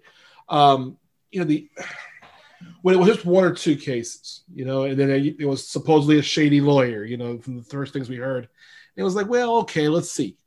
And I'm not usually let's wait and see when it comes to that sort of accusations, because I usually like to side with the ladies on that. Right. That's kind of specialized in that kind of thing. But man, this one scares me. And at this point, I don't think no matter what team you are, you can touch Deshaun Watson right now. Not right now. I mean, see what happens. You do want to see things play out. I just hope that if these are false accusations, I hope he's cleared of everything. If they're not, it's pretty damning at this point. When you see this many accusations and this many issues, it's almost looking Bill Cosby-ish. I was gonna say Deshaun Cosby. Yeah, we're flirting with it. It's not looking good. No, and so if I'm any GM that had been thinking about Deshaun Watson, that's got to go away now. Just no chance that you can make that deal right now. And if any team does, who's it going to be? Who I would ask the question based on who's the most desperate for a quarterback. To me, that's the Chicago Bears. Now, I'm not saying that the Chicago Bears would knowingly bring in, lack of a better term here, a sexual predator. Right. I don't think that's what they are as an organization. I'm saying if I'm saying what team is the most desperate for a quarterback, I think it's the Chicago Bears. So I'm painting that brush a little bit, but I'm trying to finally paint it and say I'm not trying to say anything bad about the organization. Would that not tank his trade value then? Do you think teams could get Deshaun for a hell of a lot cheaper than previous? Yeah, I do think it's going to change the value of the trade, but at the same time, you can't knowingly right now make a trade. Doesn't matter what the trade is. If you're the Texans, aren't you trying to get his ass out of there before it gets worse? Well, the Texans now, they weren't motivated to trade him in the first place. And it cost them so much money. If he's convicted of something here, then they get freed up salary cap wise. Oh, that's true. I didn't even think of that. I guess they wouldn't obviously pay him anymore. So they don't have to pay him in that case. And that's going to free up a lot of that stuff. So, I don't know exactly how that works in that case, but it's going to void out quite a bit of his contract. So I think for the Texans, they're just going to stay back. And that's the best thing to do. Stay back and wait and see what happens. It's a shame. Deshaun Watson seems like everything we ever heard about him, he's always been, a straight up guy who, a charitable guy. We know the backstory, how he was from a single mom who was one of the people that Warwick Dunn built a house for. Yeah. In that program Warwick Dunn used to do, or still does. And Deshaun Watson now gets involved in that program. Everything we've ever heard, he's a model citizen.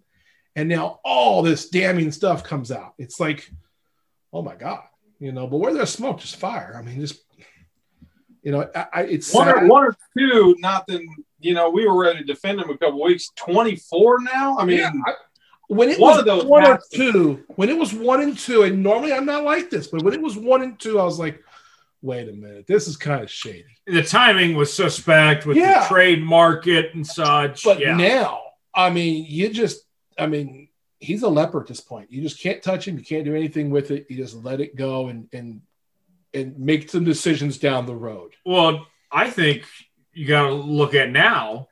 People are going to point to, okay, there's no criminal charges as of right now. That's true. Ben Roethlisberger was still suspended 6 games when there was criminal charges. I was going to go there too. Tom Brady gets suspended 4 games for a bogus deflating football situation.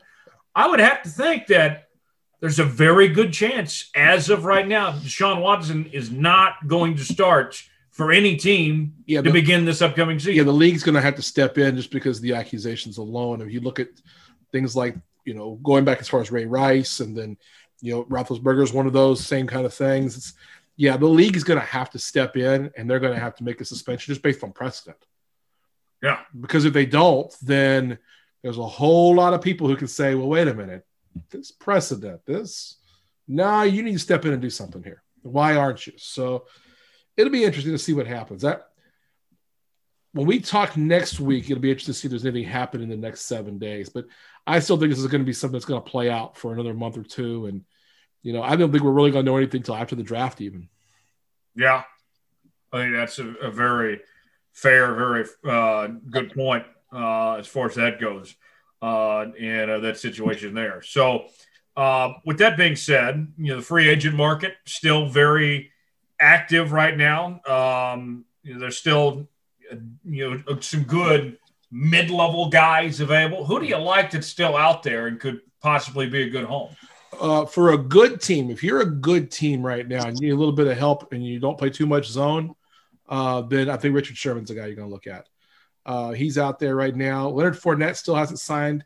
I suspect Leonard Fournette's going back to Tampa, but that's not officially done. And I think a couple of those veterans, guys like those two, you may not see that until after the draft as well at this point.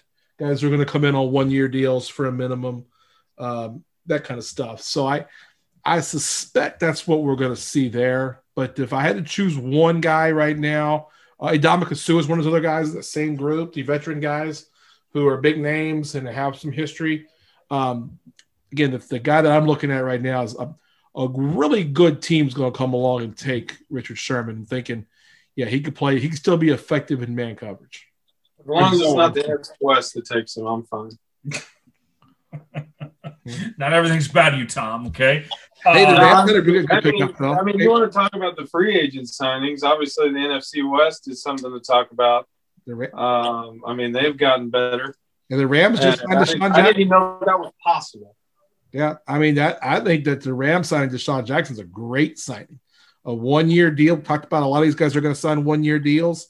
A guy who's a deep route guy.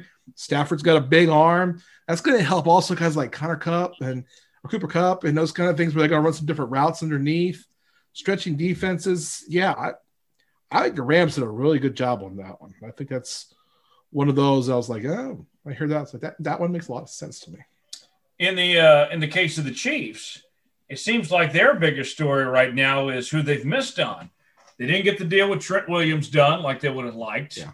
They didn't get T.Y. Hilton to leave Indy like they wanted. Looks like Sammy Watkins is going to go away and going back to Baltimore. We mentioned last week they were releasing Damian Williams, then he ends up in Chicago and such here. And then you bring back Dan Sorensen.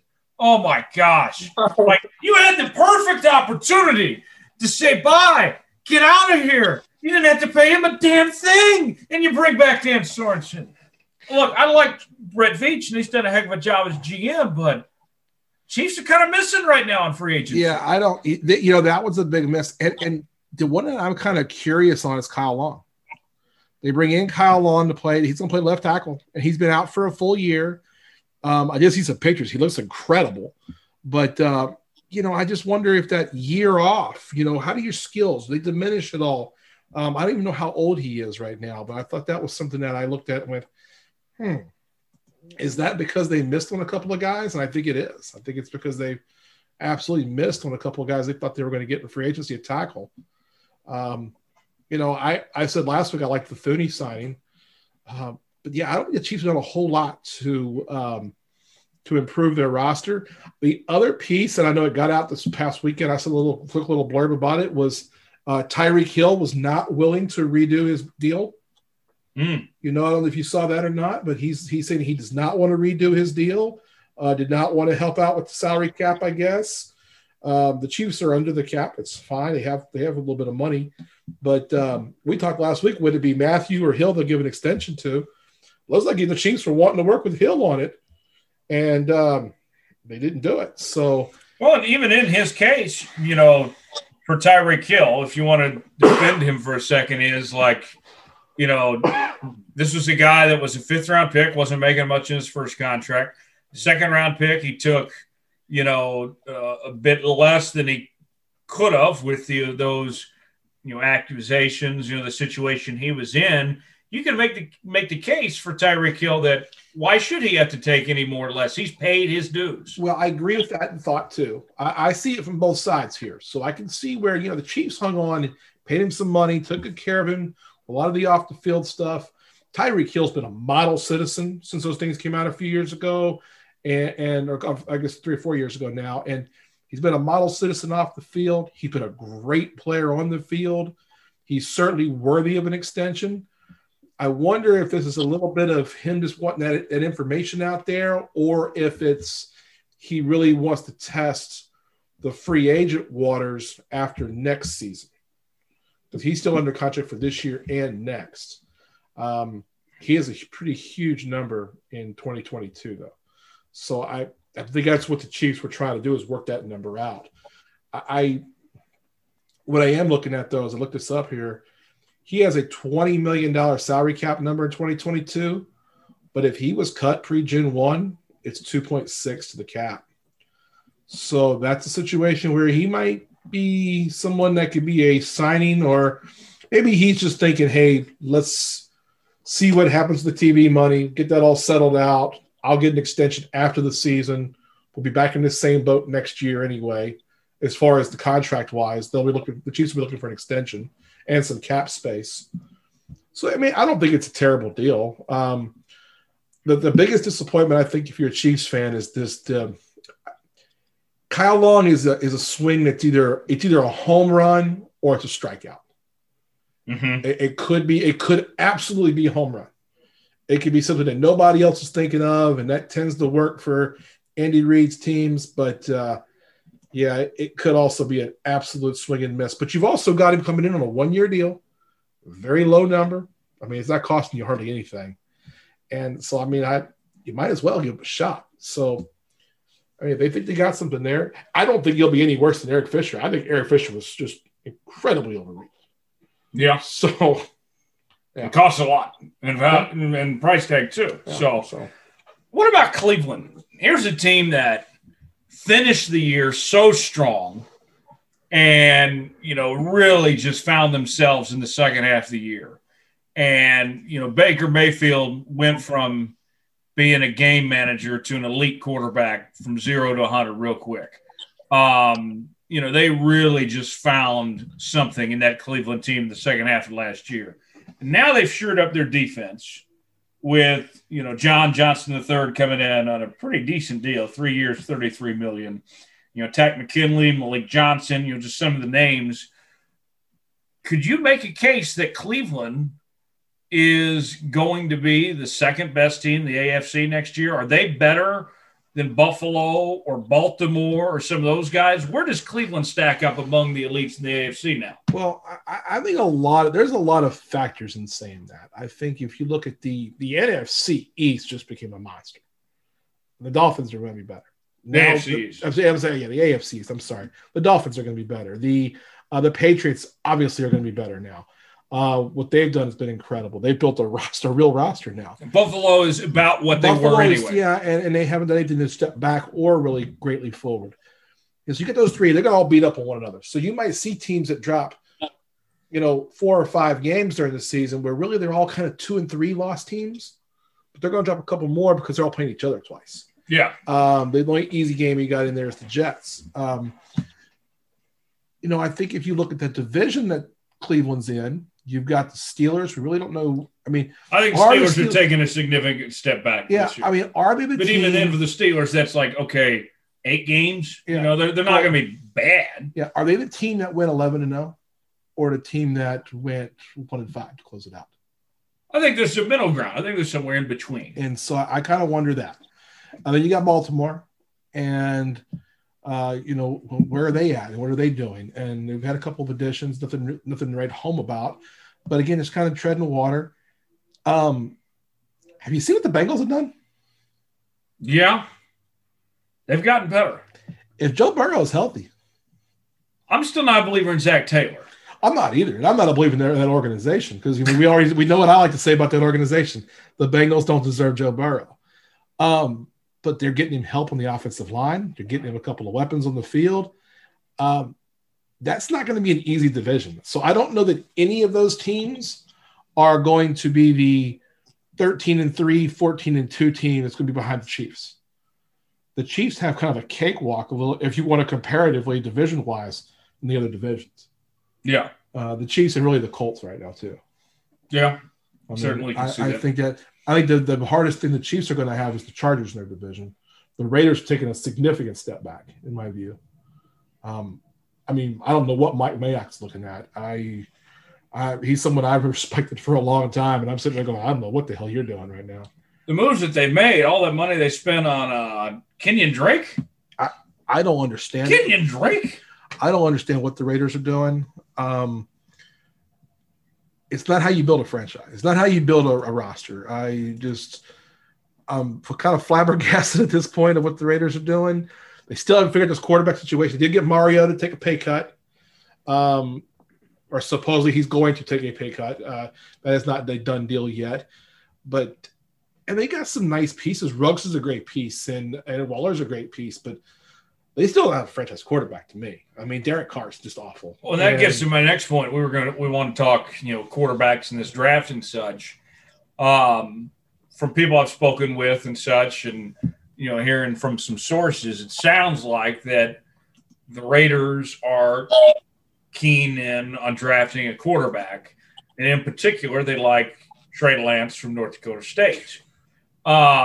Which seems totally like a Gruden move, right? It does look a very Gruden. I'll tell you something, guy. Here's a guy right here, North Dakota State, man. Yeah, this sounds like John Gruden's NFL. And look, I love me some John Gruden, man. I love me some John Gruden. I love drafting rookie quarterbacks simply because of price tag, too, because how cheap they are now with this rookie wage scale. But I wonder how much is there a trade market for Derek Carr, though, right now? What can you really get for Derek Carr? Nothing. And I think that I'm going to be shocked if after the draft, Derek Carr and Marcus Mariota are on that roster. One of them's going to have to go. They're going to have to draft a quarterback. What I'm wondering is, I don't know where they pick in the first round, but are they going to try to do this thing for a Trey Lance or a Fields or Mac Jones? I got some strong opinions on some of these quarterbacks in this draft, and I think if you're the Raiders, if you ain't getting the best one, you ain't getting a real good one. I think there's going to be 5 quarterbacks selected in the first round, but it's not that they're all first-round grades. It's just how desperate teams are for a quarterback. I agree 100%. I think there's going to be exactly 5 quarterbacks in the first round. I think there's 1, maybe 2 real first-round quarterbacks. And there's 3 that I don't see what everybody sees in Trey Lance. I have a real problem with a guy who's only played 16 college games at the FCS level. Justin Fields, I think, is getting a little bit of a bad deal right now because he's an Ohio State quarterback. The last few haven't played real well in the NFL. He's looked at as an athlete, which we all know is code because he's black. I'm just going to say it. That's the truth. And what you're speaking of, hey man, I'm rooting for. Let me be clear, I'm rooting for Justin Fields. I think he's a heck of a player, likable kid too. And yeah, so I'm rooting. If you hear this and you think I'm not trying to be racist, I'm saying I like Justin Fields. I like Justin Fields much better than I like Trey Lance. I would draft Justin Fields way before I would draft Trey Lance. I don't know that I would draft Trey Lance. Okay. I really have that big a problem with the pick. And I may be on my own island on this. And I could be proven wrong. And I'll admit if I'm wrong. But I'm not taking a quarterback who's played 16 college games. And they've all been at the FBS level or FCS level. I'm telling you, he reminds me of Mitchell Trubisky. Mitchell Trubisky was the same thing. He played one season as a starter at North Carolina.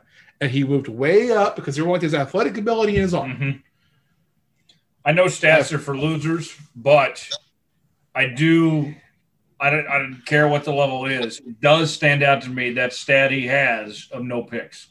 I think it's just it means nothing. It means nothing to you. Nothing. No, let me look at something here. I'll pull up.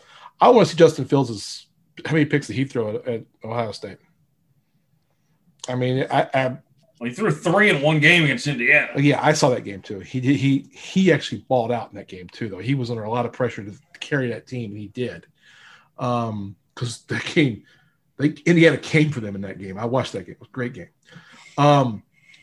Zach Wilson's a guy that everyone looks at too, and they're over.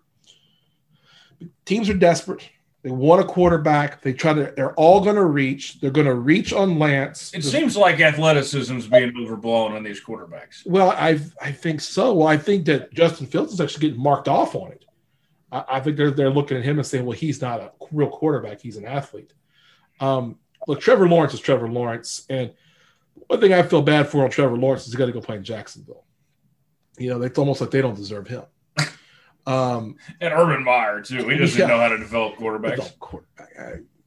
Anyway, Zach Wilson. Everybody. 2 months ago, it was that Fields might go 2, and now everybody's thinking that Zach Wilson might go 2 or 3 instead. I like Zach Wilson. He's a good ball player. I think he has a chance to be. He's the one guy other than Lawrence I think is a first-round grade. Okay. I think Fields is a second-round grade. I think he could be a really good quarterback. I think Fields is a guy you would want to put on the bench behind a vet. Fields would be a great pick for Atlanta. Yeah. Fields would be a great pick for the Falcons. I'm saying as a Saints fan. Oh, it just hurts me. I think the kid's got a lot of talent, and I think that it'd be a good pick to put him behind Matt Ryan for a season or two. I've already spelled out about Trey Lance. I don't know how anybody thinks Mac Jones is going to be a starting quarterback in the NFL. If you think Mac Jones is going to be a starting quarterback in the NFL, we need to go ahead and drug test you. I watched the pro day videos. I saw a couple things on the pro day, and they're showing, look at his great arm. And the receiver had to stop and go backwards to catch the ball. Now, look, he played around a lot of great players. He played with a great offensive line in front of him, great receivers. And I'm not saying the guy's not talented, but he ain't a first-round pick. To me, Mac Jones is a third, fourth-round guy. I think we have really, really blown up the position of quarterback and overrated all of them in this case. This is not a great quarterback draft at all. Trevor Lawrence is going to be great. Zach Wilson's got a chance if he goes to the right place. Fields, I like if he goes to the right place and can sit for a year or two. Mac Jones, I mean, unless you think he's Drew Brees, but taller. But I don't like his arm. I do like that he's played in a big offense with big players and great players all around him. But how similar is Mac Jones to a guy like Jared Goff? Yeah. You give me, Jalen Waddle and Devonta Smith, I'm going to throw 20 touchdowns. I'll be honest. I can do that too. So I'm not real keen on that one. I'm looking at the ESPN rankings here. They've got Kyle Trask next, and then Kellen Mond, Jamie Newman, and Ian Buck. Ellinger runs at their top 10. You can't pass those first 5. Kyle Trask got a chance to be a decent quarterback. I got a career backup guy. Kellen Mond's a hell of an athlete. I think he could be a real good quarterback in the right situation. There's that athlete term again. Yeah, and you're right. And he's a guy that, I don't think Kellen Mond's a starting quarterback. No. He's a guy, if you can put him on your roster, your quarterback gets hurt, he's going to be out 2 games. Maybe he's good to get you split in 2 games. That kind of thing. You're telling me he's not going to pull Lamar Jackson? No, I don't think so. I think Justin Fields is more of that than Kellen Mond. So I know he's fired now, but Doug Peterson said last year that the backup quarterback they felt is the 11th most important position on the entire football field. Do you see teams, we mentioned that there's going to be so many first-round quarterbacks. Do you think we're going to see again, kind of like what we saw last year, where at the time Philly was drafting for a backup in Jalen Hurts? We didn't know Carson Wentz was going to have this type of awful year like this. Do you think we're going to see teams drafting high again for guys just to be their backup like we saw last year too? Yeah, Is this the new trend? Yeah, I think that's where you're going to see Mac Jones and Kyle Trask go too high. Exactly what's going to be. They're going to be picked. They're going to be too high. Mac Jones is going to go in the first round. He's not a first round pick. He's an 89 grade on ESPN draft.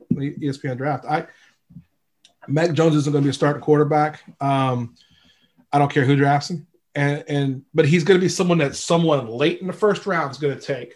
Yeah. A team might look at him as a team like the Steelers. God, please not let my New Orleans Saints draft him. I'm so scared to death they're going to as well.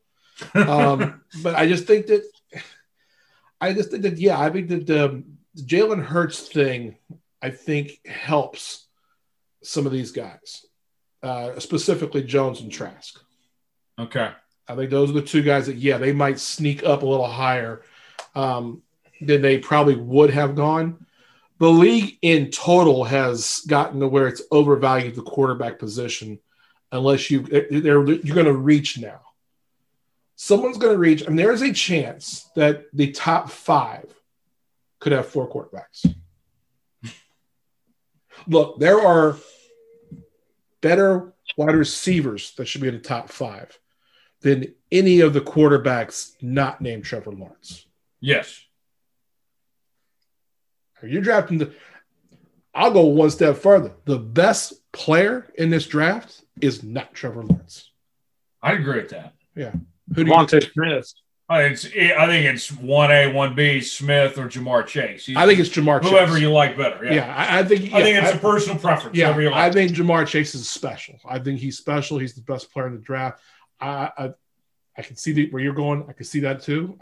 I think those 2 wide receivers should be in the mix for 2 and 3. You're going to take Lawrence 1. I mean, that's just a no-brainer because he is the quarterback, and we do overvalue that. And frankly, the team that's picking 1 needs a quarterback. So yeah, I mean, well, I'll say this though with Trevor Lawrence, we'll wrap up the draft talk on this as far as Trevor Lawrence goes. The Jags have so many problems, so many holes. I don't think Gardner Minshew is a bad quarterback, especially since they got him the 7th round or something. Yeah. Gardner Minshew has certainly made his money's worth for where he was picked. But replacing Trevor Lawrence with Gardner Minshew is not going to solve all their problems all overnight. There's so many weaknesses with that Jags team. They are still going to be awful next year, even with Trevor Lawrence. Yeah, they're going to put some pieces around him. They've already spent some money, and they're going to spend more of it. They're still the team with the most salary cap room. They're going to keep putting pieces as many as they can around him. My biggest concern on Trevor Lawrence is physically is his release when he throws the ball. I don't think he's thin. I know some people think he's athletic. I think he's thin. He's 6'6", 220. To me, that's small. When I've watched him play, I've seen him in person once, and I watched him a lot on TV. He seems small. Like he's also young too. I mean, Trevor Lawrence is how old? I mean, he's what, 20, 21, 20 or 21 years old. He's not a senior out there. I think that, that's part of it too. So he may grow into his body a little bit more. With Trevor Lawrence at 6'6", you need to be out there at 235. I mean, 10, 15 pounds. And that could come in a year or 2. Sure. Absolutely could. So that will help him and help him mature as a player. I don't want to degrade him saying that I think he's a bad quarterback. I think he's going into a really shitty situation, though. I do. I think Trevor Lawrence should have pulled an Eli Manning. As soon as Jacksonville got the number 1 pick, it's not too late. Just said, nope, I'm not doing that. Trevor, it's not too late. It is too late for you. He's already made the deal. It's already done. And I'll bet his contract's already done. Probably so. I bet it is. I bet they've already reached. I bet he's already been talking to Urban. Yeah, he's been sitting down with Urban. I bet that's interesting. He's already got the playbook. Urban's gonna fake a heart attack in 2 years when you realize how bad his team is that he just built. Oh, yeah. When you realize this, I'm working for this bad wrestling promoter. Man, I'm working for his auto parts guy with his kid running around running the wrestling organization. Yeah, they're going to have Urban Meyer on AEW wrestling at some point. How long till Jim Ross is the play-by-play voice of the Jags? Oh, that would be beautiful. That would be okay, actually. I actually watched some of the AEW recently, and Jim Ross is mailing it in, by the way.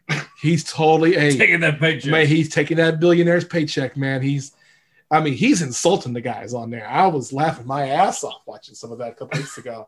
Like, man, he's just, I can't remember what it was. Something happened, and he was just like, really? And I was like, man, I guess in my mind, I'll always hear, because I'm old enough to remember, like, Jim Ross in the heyday, Stone Cold, and he threw him off a damn cell. Stop the match. That kind of stuff. I mean, that's my guy.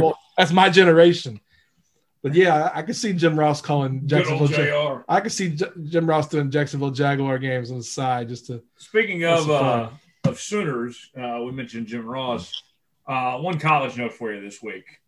Lincoln Riley, head coach of Oklahoma this week, was asked about his now former quarterback Chandler Morris, who folks at home don't know. Chandler Morris is the son of Chad Morris, the former Arkansas head coach. And we've seen that Chandler, he played really good when he was, in at times, filling in for Spencer Rattler last year, particularly the Cotton Bowl. He had some big plays there in that Florida win. And he has come to the realization that he doesn't want to sit behind Spencer Rattler, understandably so. Sure. Made his way to TCU. He'll be the starter, more than likely, from day one there at TCU. And TCU's got themselves a good quarterback now. And with COVID and the way transfer rules are working, he's going to be immediately eligible. He'll play this upcoming season. Sure. Lincoln Riley's come out and said that he is adamantly against the idea of Morris and others being eligible immediately within conference. He thinks that there should be a penalty of sorts, a wait time if you transfer within conference. To me, I'm looking at this bowl, a few things. First off, it was a COVID year. Everyone should get the benefit of the doubt anyway to go transfer where they want without penalty, even just with that alone. But the conference stuff, whatever it may be, if these kids aren't getting paid, at least for crying out loud, let them play where they want. Let them go to school where they want. Yeah. I mean, my goodness. I mean, I like Lincoln Riley too, but I mean, you come off as a tool saying something like that. Well, he's saying it. He's saying it that way. He wants to keep that player. And he's thinking, well, he's going in conference. That gets him around the argument of someone saying, well, wait a minute. You took a transfer quarterback that played immediately. Lincoln's afraid of TCU, confirmed. if Lincoln Riley, if he blocks this, I think it's a dick move. I'm sorry it happened. He tried to block Austin Kendall from going to West Virginia. Yeah, whether they're in conference or not, you know what? If you're Lincoln Riley, you're the head coach at Oklahoma. Act like you're the head coach at Oklahoma. Don't act like you're the head coach at K-State. Don't act like you're at North Dakota State and you gotta, you're gonna be an ass and start to say, "Oh, I don't want you to go." No, but act like you're the coach at Oklahoma and say, "Hey, young man, good luck. We're gonna kick your ass and we see you anyway." What do you think, Tom? I know you always like any shot you can take at Oklahoma. I do. Yeah, I think it's kind of like if this was Nick Saban, he would have said, "All right, next man up, whatever." Yeah, sucks that you won't be on the championship team, but that's your decision. And that's exactly that's the attitude you should have. I mean, you got an Oklahoma team that's going to be the preseason guy. You got an Oklahoma team that's going to be the preseason number 2 team in the country. You didn't need Chandler Morris, Lincoln. I mean, like, what's the deal? Is he hiding something? I mean, is this kid like the next GOAT or what? I mean, I mean, if you're Spencer Rattler, you're just like, God, come on, let the kid go. It just blows my mind. I'm like, all right, maybe he just woke up on the wrong side of the bed, or I don't know why he's insecure. He comes off as insecure about the whole situation. Yeah, it's a dick move for sure. I mean, if you're the head coach of Oklahoma, act like you're the freaking coach of Oklahoma. Especially this is the shit that a Texas coach would do. And then on top of that, of all things too, who's the most notable player at the University of Oklahoma in the last 5 years? Baker Mayfield, a conference transfer quarterback. Yeah, they've benefited way too many times off of a transfer quarterback. Yeah, whether it was Baker or Jalen Hurts. I mean, yes, Baker did sit out a year, but I mean, come on, Hurts didn't. Yeah, Hurts didn't. Jalen came right over, and I guess Riley's argument is, well, Hurts wasn't in conference. Okay, well, tough shit. I mean, you're not really playing for a conference championship anyway. You're playing for a national title, right? Yeah, if it's you, you're going to. If this kid moves the needle that much for TCU, I'm pissed that Oklahoma State didn't call. He's good too. I like General Morris. So I mean, he's good, but does he make TCU a Big 12 title contender? Well, not to mention Chandler Morris is from the Dallas area. He came home. Like, come on. I mean, I mean, that's just comes off as super insecure. Yeah, it does. Bo, check him out. O'ConnorAdvisoryGroup.com, OEGKS.com is the website, and we will chat with him next week. But Bo's going to stick around for the rest of the show here. Bo, we got a few more things that we still want to get you get to. I'll be happy to stay with you for a little bit. Hey, you're in my basement, so okay. Can't kick you out yet. Let's talk NBA now, Tom. First off, Blake Griffin going to the Nets. Last week on this show, we were talking about how the Nets were playing so good, even without Kevin Durant healthy. They were waiting for him to come back. Now you got Blake Griffin joining the fold. He's there. He's already made an impact.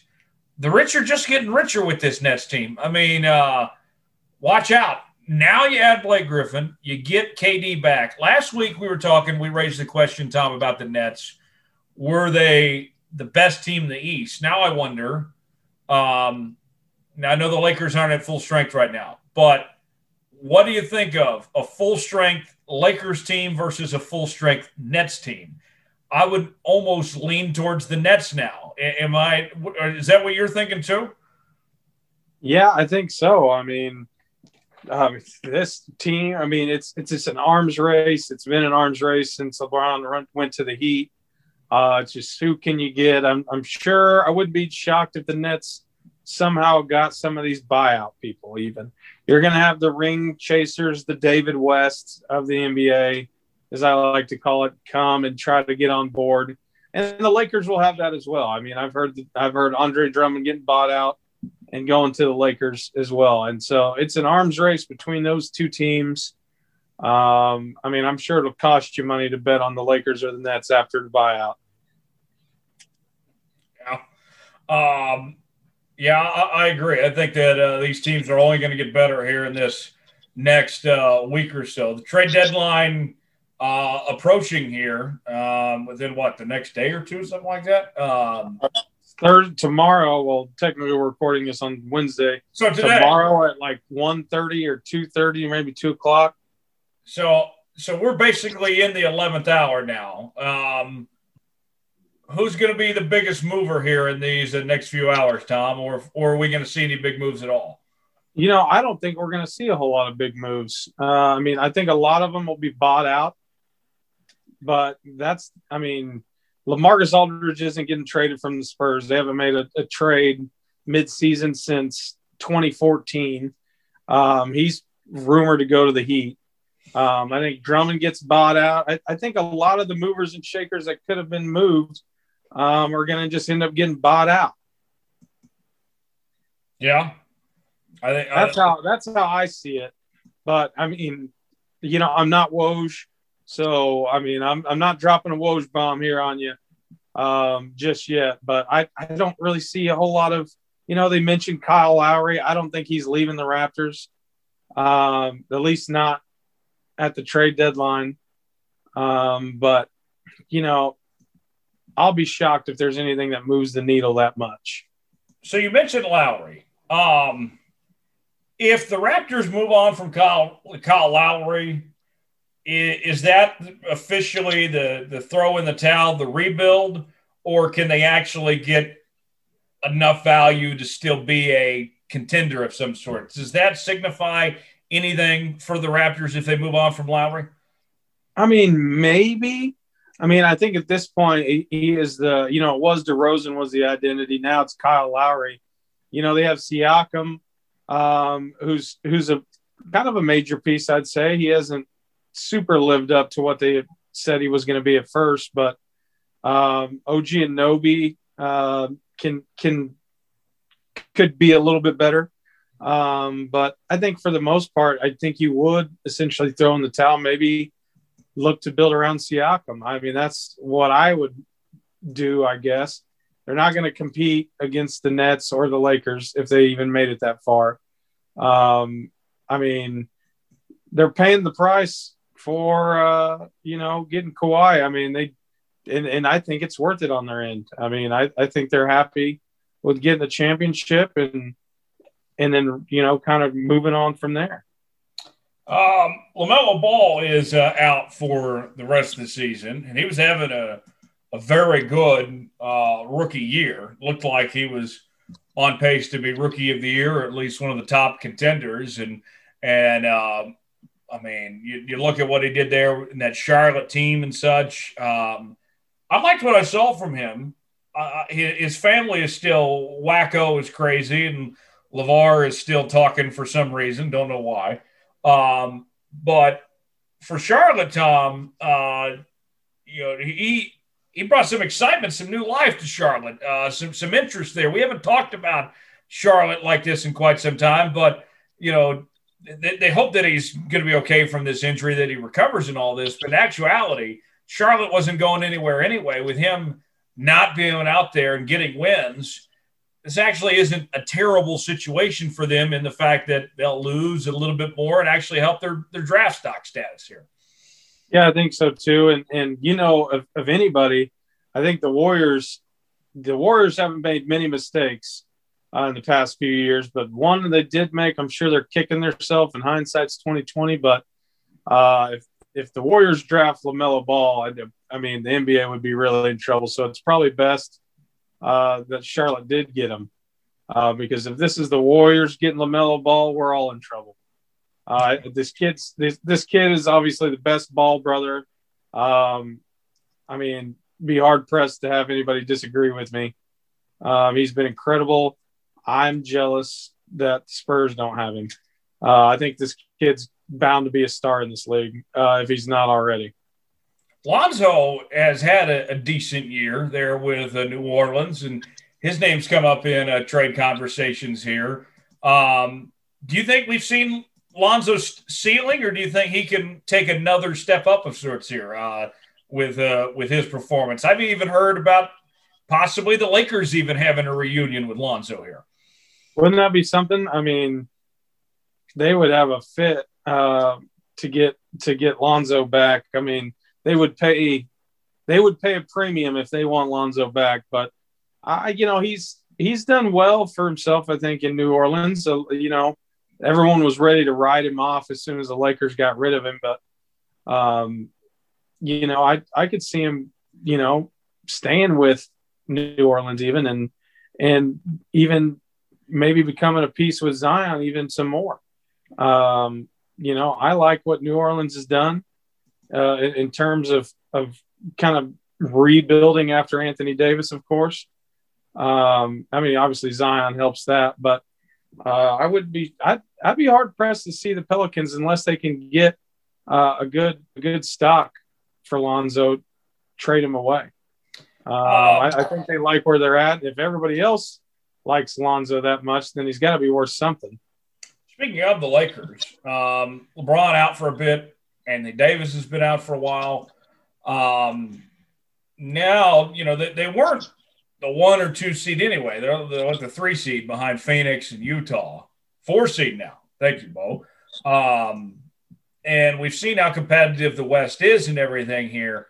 Tom, if they don't get either one of those guys back anytime soon, the Lakers could really put themselves behind the eight ball, make this playoffs a whole lot tougher than it could have been for them, for what we think is the best team in the Western Conference. If these guys don't get back soon, this is going to be quite the experience for them to possibly be maybe even the 5th or 6th seed or something. I mean, this could be very bad for the Lakers if they don't get those guys back quickly.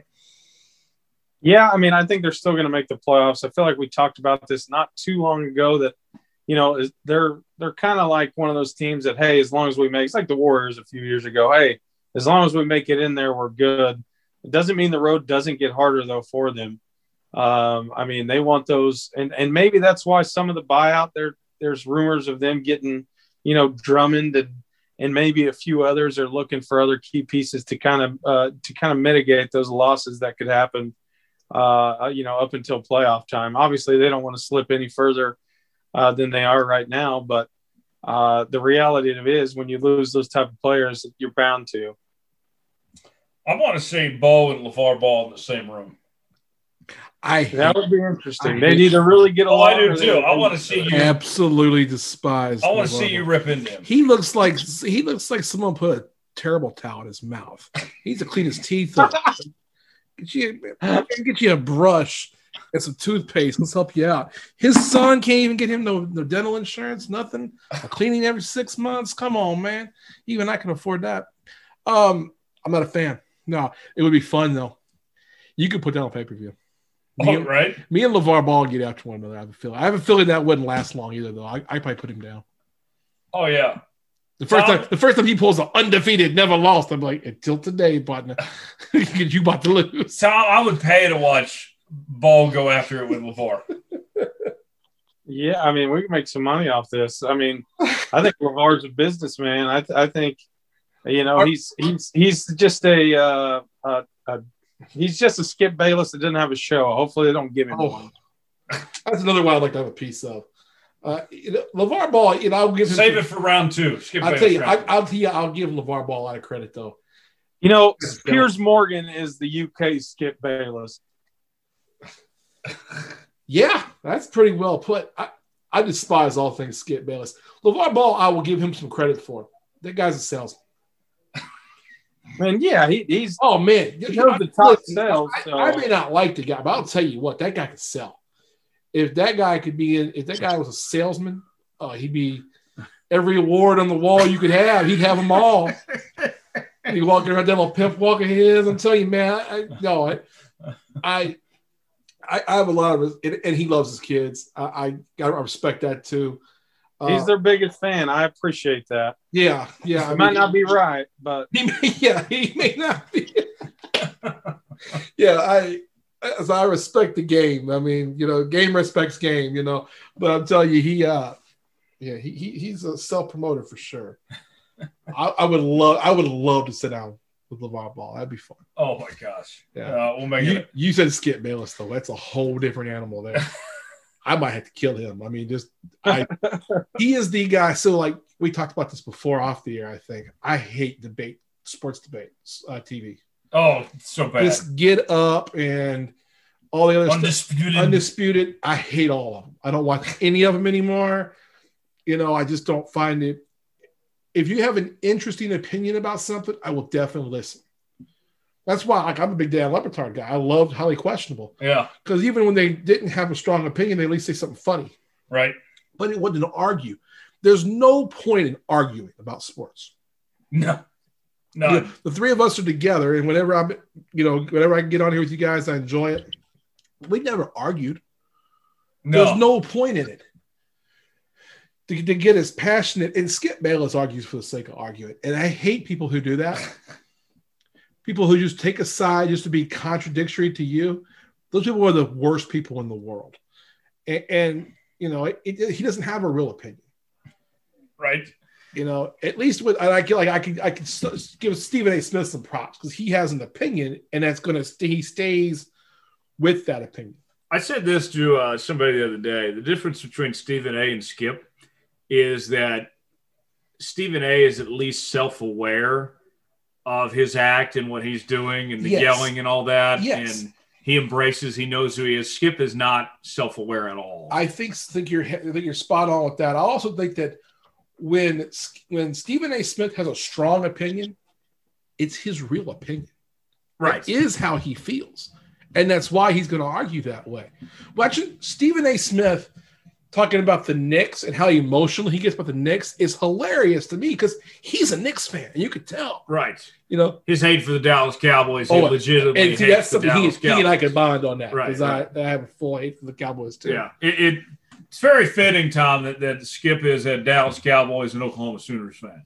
That all makes sense. Yeah, I mean, yeah, you couldn't draw it up any better than that. Right. Before we get out of here today, it's time for Bo's favorite segment, actually. Time for our Tom Foolery story of the week. I love Tom Foolery. We find out. Tyler was telling me that. I mean, if you love it and you love a good story, maybe we just need to. Maybe I'll take a headshot and start signing them out. And you got a lot of signed shit in that basement, man. It's time to add a Tom Foolery. You have to get a big picture, though. I'll have to be the ceiling fan. Going around and around and around. That's what we see on the Zooms. So. Right. I mean, that's me, just around and around and around the story. That's an inside joke. Time for our Tom Foolery story of the week this week. Tom, where are we going to head to this time? Jones, we are not going too far from where I'm at right now. We will stay in Tulsa. Jones, if I don't think I know anybody that actually picked Oral Roberts to not only beat Ohio State, but to beat Florida and reach the Sweet 16. And I'm glad I didn't make the bet that this guy made. This guy, Kyle Kerms, made a bet and said that he was guaranteeing Florida would beat Oral Roberts. Well, they didn't. And he made a bet to get Oral Roberts tattooed on his ass, and that he did. He said at 8:44 a.m. on March 21st, no, Oral Roberts is not going to beat Florida today. That's a response to all the DMs I have asking, no shot. If that happens, mark my words, I'll get an Oral Roberts tattoo. Trust me, I am safe here. Zero chance. And the next tweet, the sauce is a man of his word. I give you a Oral Roberts tattoo. And sure enough, it is on his butt. This is a Barstool Sports article, by the way. It goes on to say, is this crazy person move that's getting attention? 100%. But I have to give credit to Kyle here. So many times we see people make promises that they get a tattoo or something and the like and then bails out. Happens way more than people actually going through with it. So I'm going to applaud Kyle here for getting Oral Roberts tattoo. And it is not just Oral Roberts. It's 3 words, Oral Roberts tattoo. Right there in what looks like Comic Sans font right on his ass. My only complaint is he should have gotten a better one.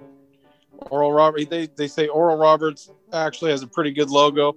I wish he would have got the golden eagle on his butt. It goes on, get the muscular chicken on your ass. Way better than Oral Roberts tattoo. Yes, I understand the joke. It's just not that funny. If you're going to go through with it, pick one of the logos and ride with that. At minimum, get Max, help me pronounce his last name. Asmus basketball jersey. Which we talked about NBA earlier. He's getting a lot of draft play right now. At the minimum, get Smitty on the phone for how to go about ass tattoos. I'm glad that Oral Roberts has Max and Kevin, though. The last 15 seed was awesome to get there. Dunk City, A+ name, better colors. They were legit fun, and Andy Enfield was married to a Maxim model.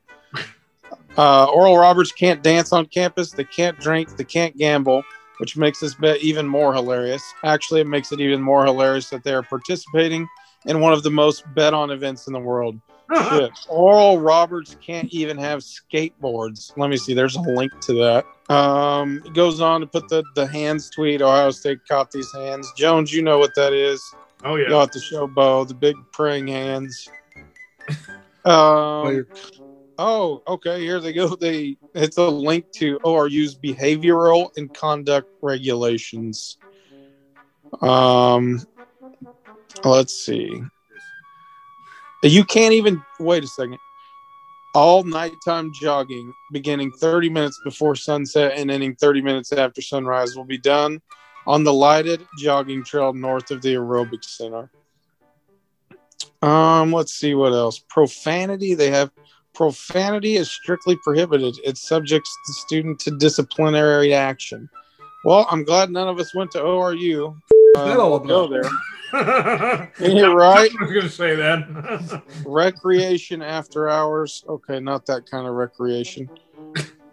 Social dancing. The ORU administration recognizes that opinions vary among Christians as the propriety of social dancing. However, the following official university policy has been established. Social dancing is not permitted on campus, and members of the student body are prohibited from using ORU's name in planning or sponsoring social dances of any kind off campus. Let's see what else I can find in here. So this guy gets an ass tattoo that says Oral Roberts tattoo. That is funny. It could have been better with putting the actual ORU logo or putting the bird itself there. Or, I mean, I feel like the bird would have been more. The bird would have been more, expensive, assuming that he funded this tattoo. Right now, if it's crowdfunded, by all means, get the bird. Isn't tattoo bets like the stupidest thing you can do? Well, I would never. There's no bet you could ever make one that would involve a tattoo. No, I agree. There's no bet in which I'd be willing to risk that.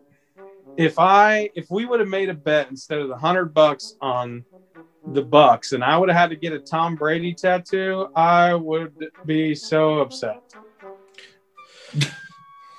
I'm the guy though. I wouldn't make a tattoo bet because if I lost, I don't care who you are. You can fight me if you want to. I'm not getting a fucking dumb tattoo. I don't have any tattoos currently, and so the first tattoo I get is damn sure not going to be Tom Brady. I don't have any tattoos. I'm not anti-tattoo. I just haven't thought of something that I want in my body the rest of my life. Not to mention they're not cheap, and well, for a good one, if I get one, I'm going to get a good one and spend good money on it. I'm not getting an Oral Roberts tattoo. Hell, I'm not even getting an Oklahoma State tattoo. Okay. You got any tattoos, Paul? I do, but you can't see it. What's the tattoo? Oh, okay, No, I don't have a tattoo. Oh, that's it was a joke. It was in the one place you can't see. Oh, okay. Oh, come on. Tell me you've got a picture of Matt Ryan on your ass. There is no bet that I'd be willing to make to do that. I Taysom Hill on the other. Oh my gosh.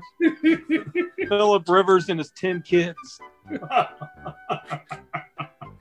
Oh my God, no, I don't have it. I've never had. There's nothing I've ever felt that strongly about. Right? That I'd want to play. I mean, and I have zero problem. What about your hatred for Notre Dame? What's that?